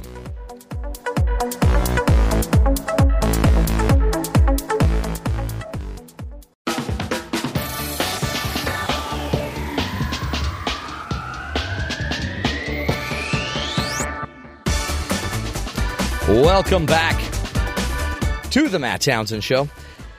Hey, if you've been married and you want to know the secret to a healthy, happy marriage, to avoiding a divorce, one of the things you probably are going to want to do is somehow read the research by John Gottman. He's been on the show before. He really is one of the greatest, I think, family researchers, marriage and family therapists around, and he's had some incredibly powerful research come out recently about what drives a lasting relationship. He's found it comes down to basically 2 traits. And a representative of Dr. Gottman's theories and teaching, Dr. Don Cole, joins us today. He's an approved professional trainer for the Gottman Relationship Institute and a licensed professional counselor and family therapist. He's here today to teach us about those 2 traits that lead to more successful and lasting relationships. Dr. Don Cole, welcome to the show. Thank you, Matt. It's great to be here. Great to have you on. We've had Dr. Gottman on about a year ago. What an impressive man. And don't you agree, just his research is probably, I don't know of anybody that's done more research over the years. Not in this field. He's absolutely kind of the top of the heap when it comes to really careful research into what makes couples tick. Why some of us do well and others don't. And I think it's kind of fortunate that we're living in an age where that research has been done. It's kind of like, we know some things that we just didn't know before. And it's longitudinal, right? So he likes to study over time. And so he has, what does he call it, the Love Lab? He has the Love Lab in Seattle, which is actually being sort of restarted as we speak, and some new research has been going on. But yes, they've done research projects that have lasted as long as 20 years, following the same couples year by year by year, and we learned some really interesting things from that particular study, in fact. I mean, and it's really powerful. So get into the Gottman Institute, go figure that out, and when you go to the Gottman Relationship Institute, you'll see, why Don Cole is out training and teaching people how to do this. Don, walk us through the two most important traits when it comes right down to it in marriage. What are the 2 most important traits that increase the durability, the lasting ability of the relationship? What John discovered in his research, that the biggest difference between what he called the masters and disasters, the couples who make it and the couples who either divorce or are unhappily married for years, is the way they treat each other in the little things. Are they kind to each other? Are they generous to each other? Are they able to kind of tune into each other, pay attention to each other? Or do they get sort of self-absorbed, turn away from each other? Are they harsh when they try to talk about something that's bothering them? And so on. So it really very much comes down to that basic way that we treat each other with kindness, with love, with patience, with understanding, and also that we show a lot of interest in who they are and what they're about. And really, I guess that's in the little things. So we're not even talking about, the big decisions, the big, the big rocks that everybody brings up in their marriage counseling. It's almost kind of the day-to-day, the incessant, tiny things that are the best gauge. Yeah, very much, because certainly the big things are important when people, have betrayals and so on. Those are things that cause a lot of damage in relationships. But when you really analyze most arguments that couples have, for example, what you find is they're kind of arguing about nothing. Yeah. There's not a lot of content behind them. It's more the way they're talking to each other that gets it off track. And you know, the most significant difference between the masters and the disasters of relationship isn't that the masters never get off track. Right. The real difference is the masters know how to repair when they get off track. And the disasters get off track, they miscommunicate, they hurt each other's feelings, and they fail to repair. They either make repair attempts that don't work, or they just don't even try to repair. And it's that ability to repair the miscommunications, the bad feelings, the missed connections. That's a huge difference between the two groups. That's interesting. So, I mean, I know historically the research, and I guess now it probably came from Gottman, was the healthiest couples have conflict and stress too. It's not like they live this stress-free life. They just know how to repair it and go about talking through it in a healthy way. They also know how to maintain interest in each other. And it's probably because they've also been putting in the little things throughout the time that creates a fairly stable foundation for them to then deal with it and repair stuff. That's exactly right, Matt, because, you know, it's one thing to say, well, the happy couples repair, the unhappy couples fail to repair. Yeah. But you also have to understand what are the antecedents to repair. Why are some couples able to repair while other couples might try and fail? Yeah. And why does the couple who used to be able to repair now find themselves unable to? What happened? And there are these antecedents to repair, these basic behaviors of connection or disconnection that make repair possible. Are those the antecedents, the little things, interest? Yeah. What we call turning toward. Yeah, turning toward, yeah. John identified this and came up with this phrase, turning toward versus turning away. Yeah. It's like if I'm listening to the radio with my wife in the car and I reach over and turn it up because a song comes on that I like, and I say something, hey, I really like this song. I'm kind of asking her for a response. I'm asking her to give me her opinion of the song, or to tell me she likes it too, or ask me why I like it. You know, get involved with that little moment in time. And if she just doesn't, it ends up feeling like a negative in the relationship, like something has been lost. And when that happens too much, there's too much of that turning away, our positivity in the relationship goes down. And when that positivity goes down, repair gets more difficult. And that's huge, isn't it? And that's so subtle. It's just right there in that little. There's 15, 20 times a day where you might just turn and say, "How was your day?" Right. And how was your day? How are you feeling? That's the bid, right? They call that the bid. That's the bid. And then the partner should turn and answer and respond in a kind of a lifting manner. Yeah, and kind of get involved. But and nobody does it perfectly. No. In the research in Seattle, the masters were 86% successful in this bidding and turning toward process. It means 14% of the time they failed, but the percentage was high enough. Interestingly, in that big project in Seattle, the couples who failed to turn toward each other, they turned away 2/3 of the time. Every one of those couples was divorced within 5 or 6 years. Really? And it was just a very telling difference. Yeah.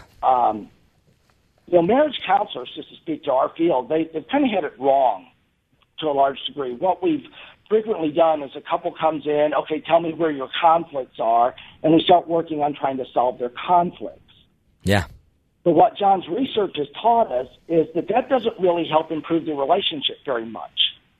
What improves the relationship more is that when you improve the basic friendship, this turning toward pattern that we're talking about, when that gets stronger, conflict management improves. Yeah.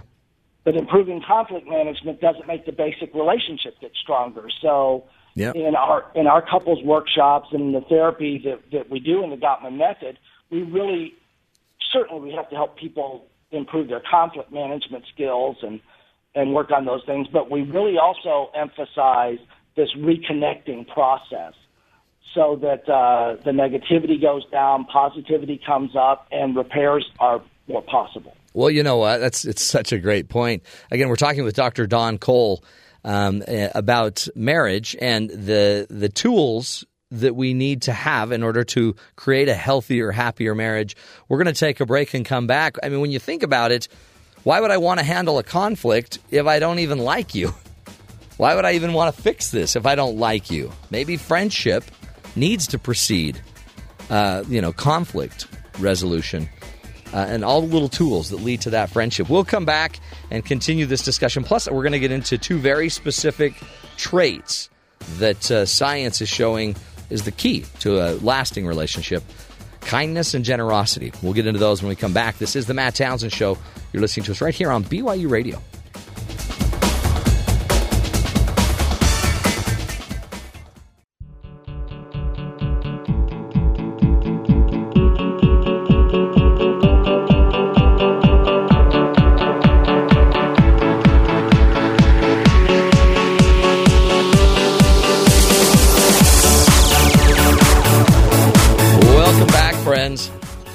To the Matt Townsend Show. You know, relationships are tough. You know, they're just tough. And even if you love him and it's great and everything's perfect, life happens and it still isn't just a cakewalk. So we have asked Dr. Don Cole to join us. And Dr. Don Cole is he's an approved professional trainer for the Gottman Relationship Institute and a licensed professional counselor and family therapist. And he's done extensive research and just going through his many academic degrees, he's really put together some powerful tools, and we're trying to pick his brain on really what matters most to creating a lasting relationship. Dr. Don Cole, welcome back to the show. Thank you. So great to have you. Now, in the research, I know kindness and generosity have been touted as really the two, I guess, traits that are key to making a relationship last. And is it just because they fit into those other skills you were just teaching us in the last block?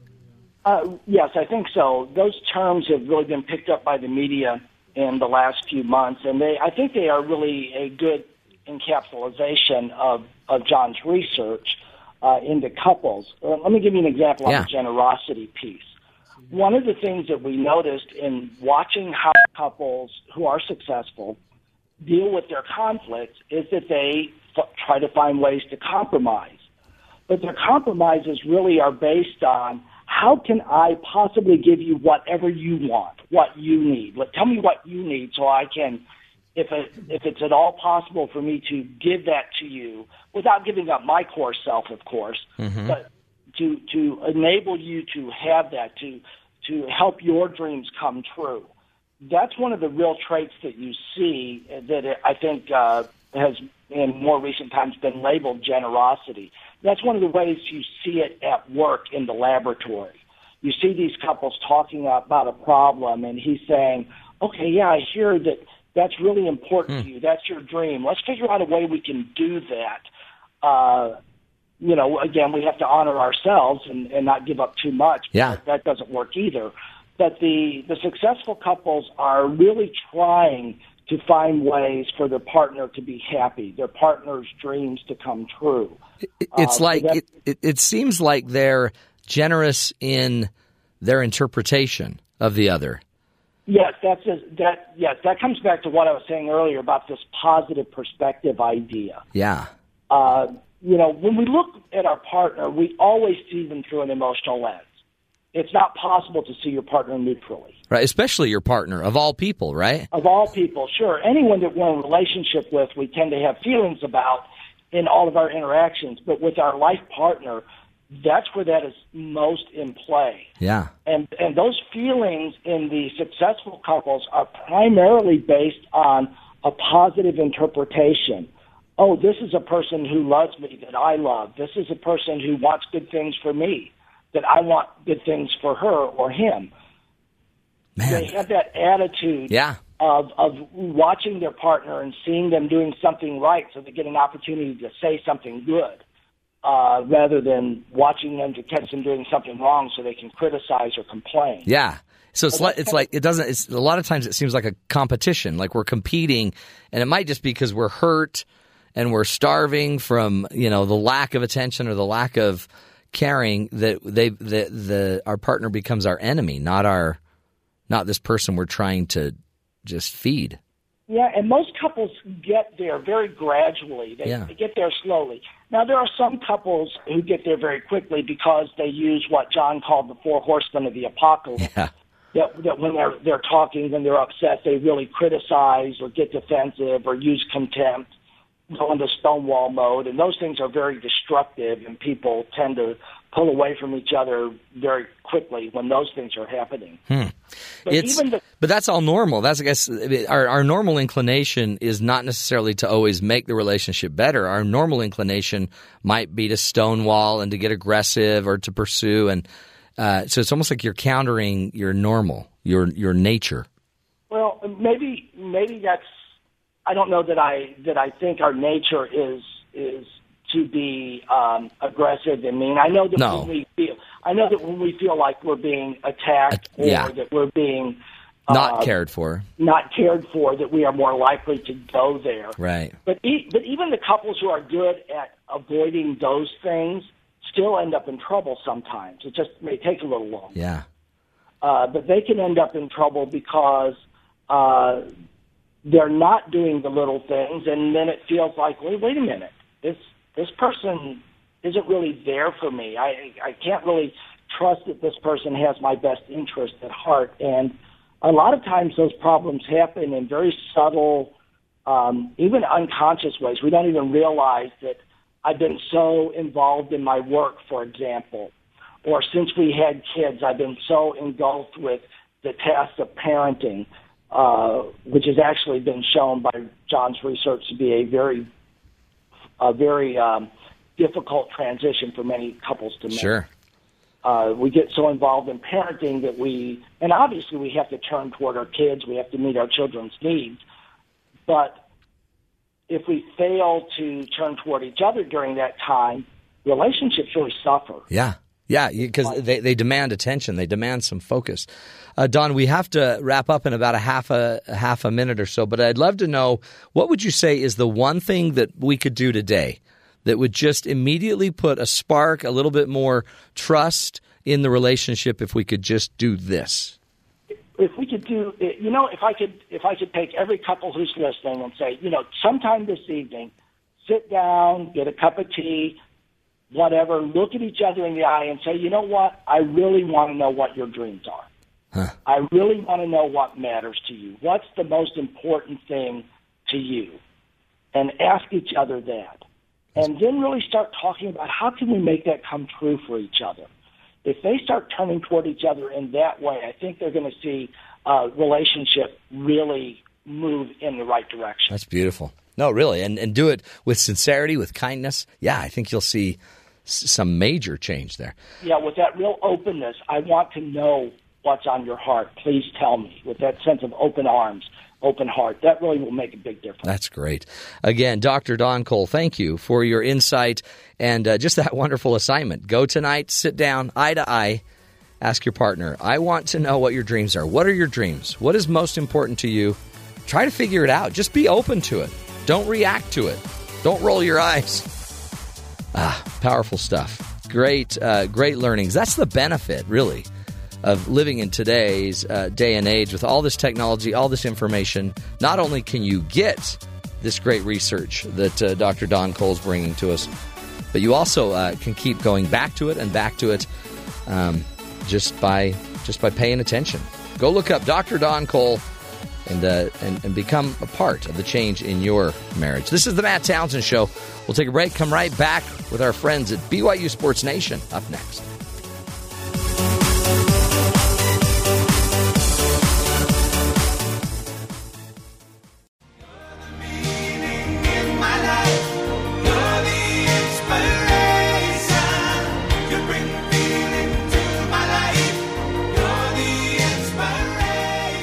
Welcome back, friends, to the Matt Townsend Show. This song going to my peeps, my bros down at BYU Sports Nation, the givers of the great gift those who sent us donuts on, this National Donut Day. Spencer Linton, first of all, thank you for the donuts, and I don't know who's with you today. It is Brian Logan. Brian Logan. And you are welcome. I bet it was Brian's idea to send us the donuts. Actually, it was one of our student assistants, Brandon Crow, so he deserves all of the credit. So it wasn't. How come none of the talent thought of that? We're just I'm on a diet right now. Egotistical, no good for nothing. I'm on a diet right now, so I feel kind of bad / guilty giving you guys donuts when I'm not eating them. I'm not partaking in. This holiday, I'll have so, yours. I'll have yours, Brian. Yeah. Take mine. You know what? You're too healthy to be on a diet. You're True ripped. Statement. I am just trying to get. I'm just trying to get my 6-pack back. Why? Okay, scratch that. I'm just trying to get my 8-pack. Oh, back. your 8-pack back. Oh, what a jerk! I'm just, I'm sorry. I didn't want to make you feel bad, Spencer. On that, but I don't like breaking my pack down into bad. pieces. I just want you to make, I'm just fine with my physical appearance, Brian. Oh, okay. That's good for you, man. Goodness Look at that. gracious. Just so you know, I feel horrible. Issues. I feel love horrible. the low key, just straight up insults. Oh, I didn't want to make you feel bad about your body. What? What in the world? I didn't know where your confidence meter was at, man. We haven't had that talk in a while. Listen, my confidence meter is up, just like you saying that you're not scared to defend Mitch Matthews. I have nothing to be afraid of. Oh no, only on the 5-yard line. Here we go. Other than that, You'll defend him anywhere the else other in the 95 field. yards, just not the 5-yard line. Not the 5-yard line. No. Hey, I have to ask you this because this is just killing me. What'd you think of last night's basketball game? Steph Curry. I think going head-to-head LeBron. They were matched up perfectly. It was great. LeBron James was amazing. Seriously. He's a 4-time MVP. We saw why. They isolated him a lot, which is, sometimes not super fun to watch as a fan. But, right. But when he's the man, you give him the ball. I thought he was great. I thought Golden State obviously dominated the overtime session, and they hit big shots, and Cleveland just was horrible in the extra session. Yeah, what happened there? I don't know. It was an entertaining game one. It goes to overtime. Can't complain. No. It was good. Yeah, and it was good. I have to confess, I fell asleep during Brian Logan. Going into overtime. I fell asleep. I stayed up for the last shot, and I fell asleep. But I thought it was a good game. You thought it was a good game the 4 minutes you watched? I woke up probably. I've been going through this really weird sleep pattern where I go to sleep for like 10 or 15 minutes, and then I wake up, and I'll be up for maybe 2-3 hours of the night, and then go back to sleep. I think it's narcolepsy. Is that what it is? I mean, I'm not that kind of doctor. Should I get I'll get checked out or something? Yeah, you might, or you might not want to drive heavy machinery. I mean, I don't want to. Do not use heavy machinery. Well, I drive a Honda, so I don't. That should be good. Well, you're fine then. That instruction always cracked me up. Do not operate heavy machinery. Okay. Any light machinery, feel free to take your life. Exactly. What? But it's okay to go drive this. Yeah. Go ahead, if it's just a small forklift, you're good. You're good. A little skid loader, you're fine. But, you don't want to operate any of the big stuff. So narcolepsy, by definition, excessive, uncontrollable daytime sleepiness. Okay. It also says, see Brian Logan. Well, I think the issue is because I'm on my diet, I've been going back to the gym and, waking up at, 4:30, 4:45 every other day to try to get a workout in. Wow. So that's maybe why. This is all for an 8-pack? Mm-hmm. Well, I mean, if you want to get down to the root of it, I would say more for my wife. There you go. It's for your wife. Yeah, your wife wants an 8-pack. Yeah. You know what's great is once you've been in the marriage about 25 years and their eyesight starts going, then you can get away with a 1-pack and they're fine. Fill that 1-pack, baby. A jiggly 1-pack, we call it at my house. I've got like a 4-pack going on right now. Yeah. That's great. I've got a 4-pack, but one's on my back, one's on my thigh, one's on my gut. It's embarrassing. One's under my chin. Well, nice. I can help you out with that if you want to hit the gym with me at 5 o'clock in the morning. That's never going to happen, Brian. Brian, I would love to, but I've got to do this show. Yeah, so many other things you got to do, right? Family and work. That's why you got to go earlier. See, I don't know how you do that. I'm not that kind of guy. I'm just a lazy bum. Yeah. You could always do... But I do appreciate the donuts. You could always do the show from the gym. That's not a bad idea. A remote broadcast from the gym. All you hear is my heavy breathing. We can go back and forth, when we're in between sets. Well, that would be great. I can take the mic. We're not that kind of show, though, where you just want to hear my heavy breathing and sweating all over the mic. It's not going to be worth it.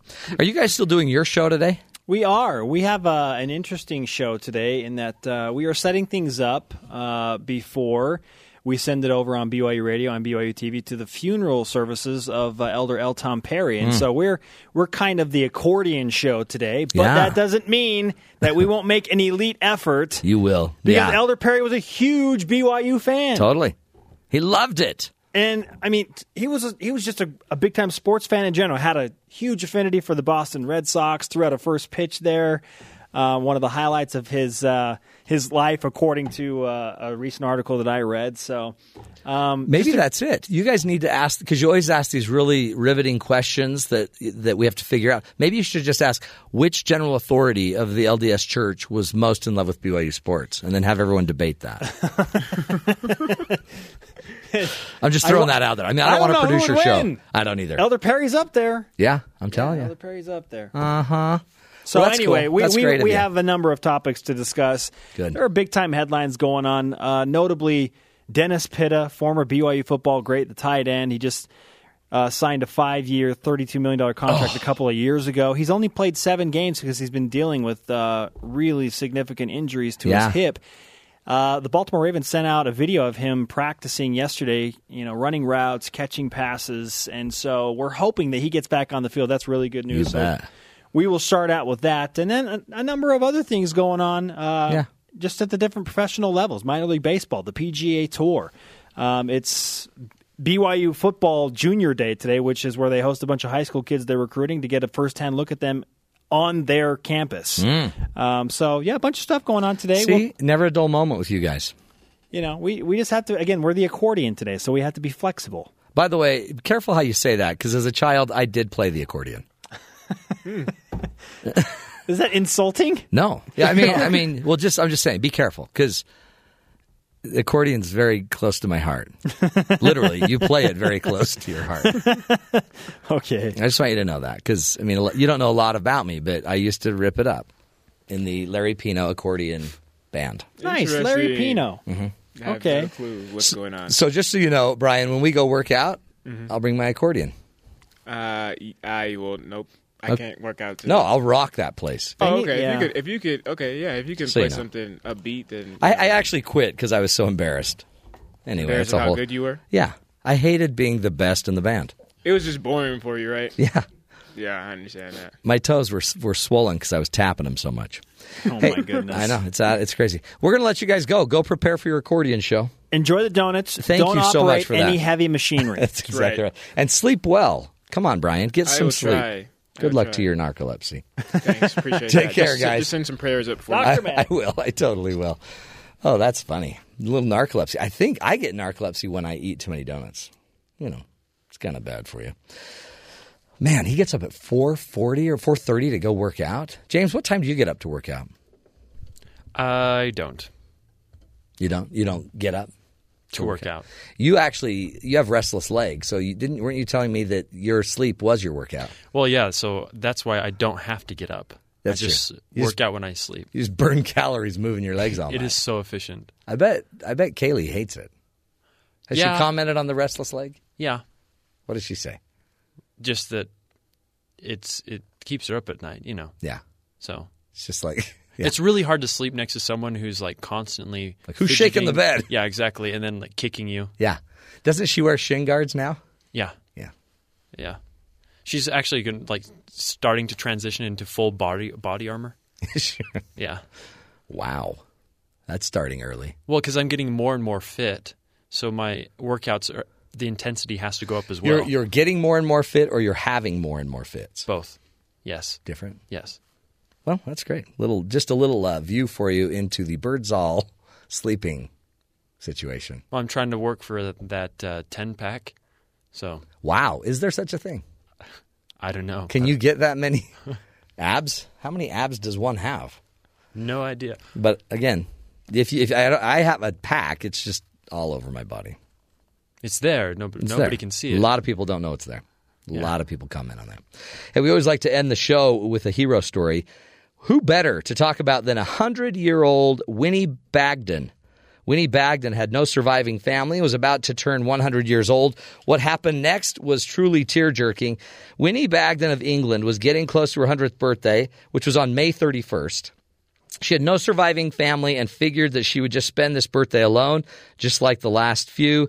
Bagdon's caregiver, Darren Pinder, decided that Winnie deserved a lot more. Pinder contacted a local radio station, one that Winnie loves to listen to, and told them all about Winnie. And together with the community, the station was able to put together a giant surprise party for this 100-year-old woman to honor her. On her birthday, Winnie was headed to what she thought would just be a nice lunch with her caregiver, but when she walked in, she was overwhelmed with what she saw. She walked into a big room full of people ready to help her celebrate her birthday. There was cake, refreshments, and over 16,000 birthday cards from all over the world. She even received a congratulatory message from the Queen herself. Winnie told Pinder that she didn't deserve this, but simply said, but he responded to her, Winnie, you're a lovely person. You deserve all of this. You live to be 100. That's something to celebrate.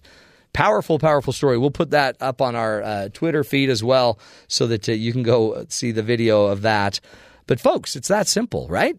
By the way, so who's the hero of the day? It's not just Winnie, who made it to 100 years, but it's also her caregiver and the 16,000 people that made it a point to write a letter to a 100-year-old woman who they'd never met. Come on. Amazing. And to a radio station. Folks, see, that's how you change a life. You just change it. One idea. And it doesn't have to be a huge, deal. You just have to write a letter. Follow that prompting, whatever's in your heart. Do what's right? Here's the deal. We're going to take, we're done. There's the show. Simple. Piece of cake. You remember, it's your life, folks. And let's lose the excuses. Let's go make it a good one. Until Monday, take care, be safe, and make it a good one.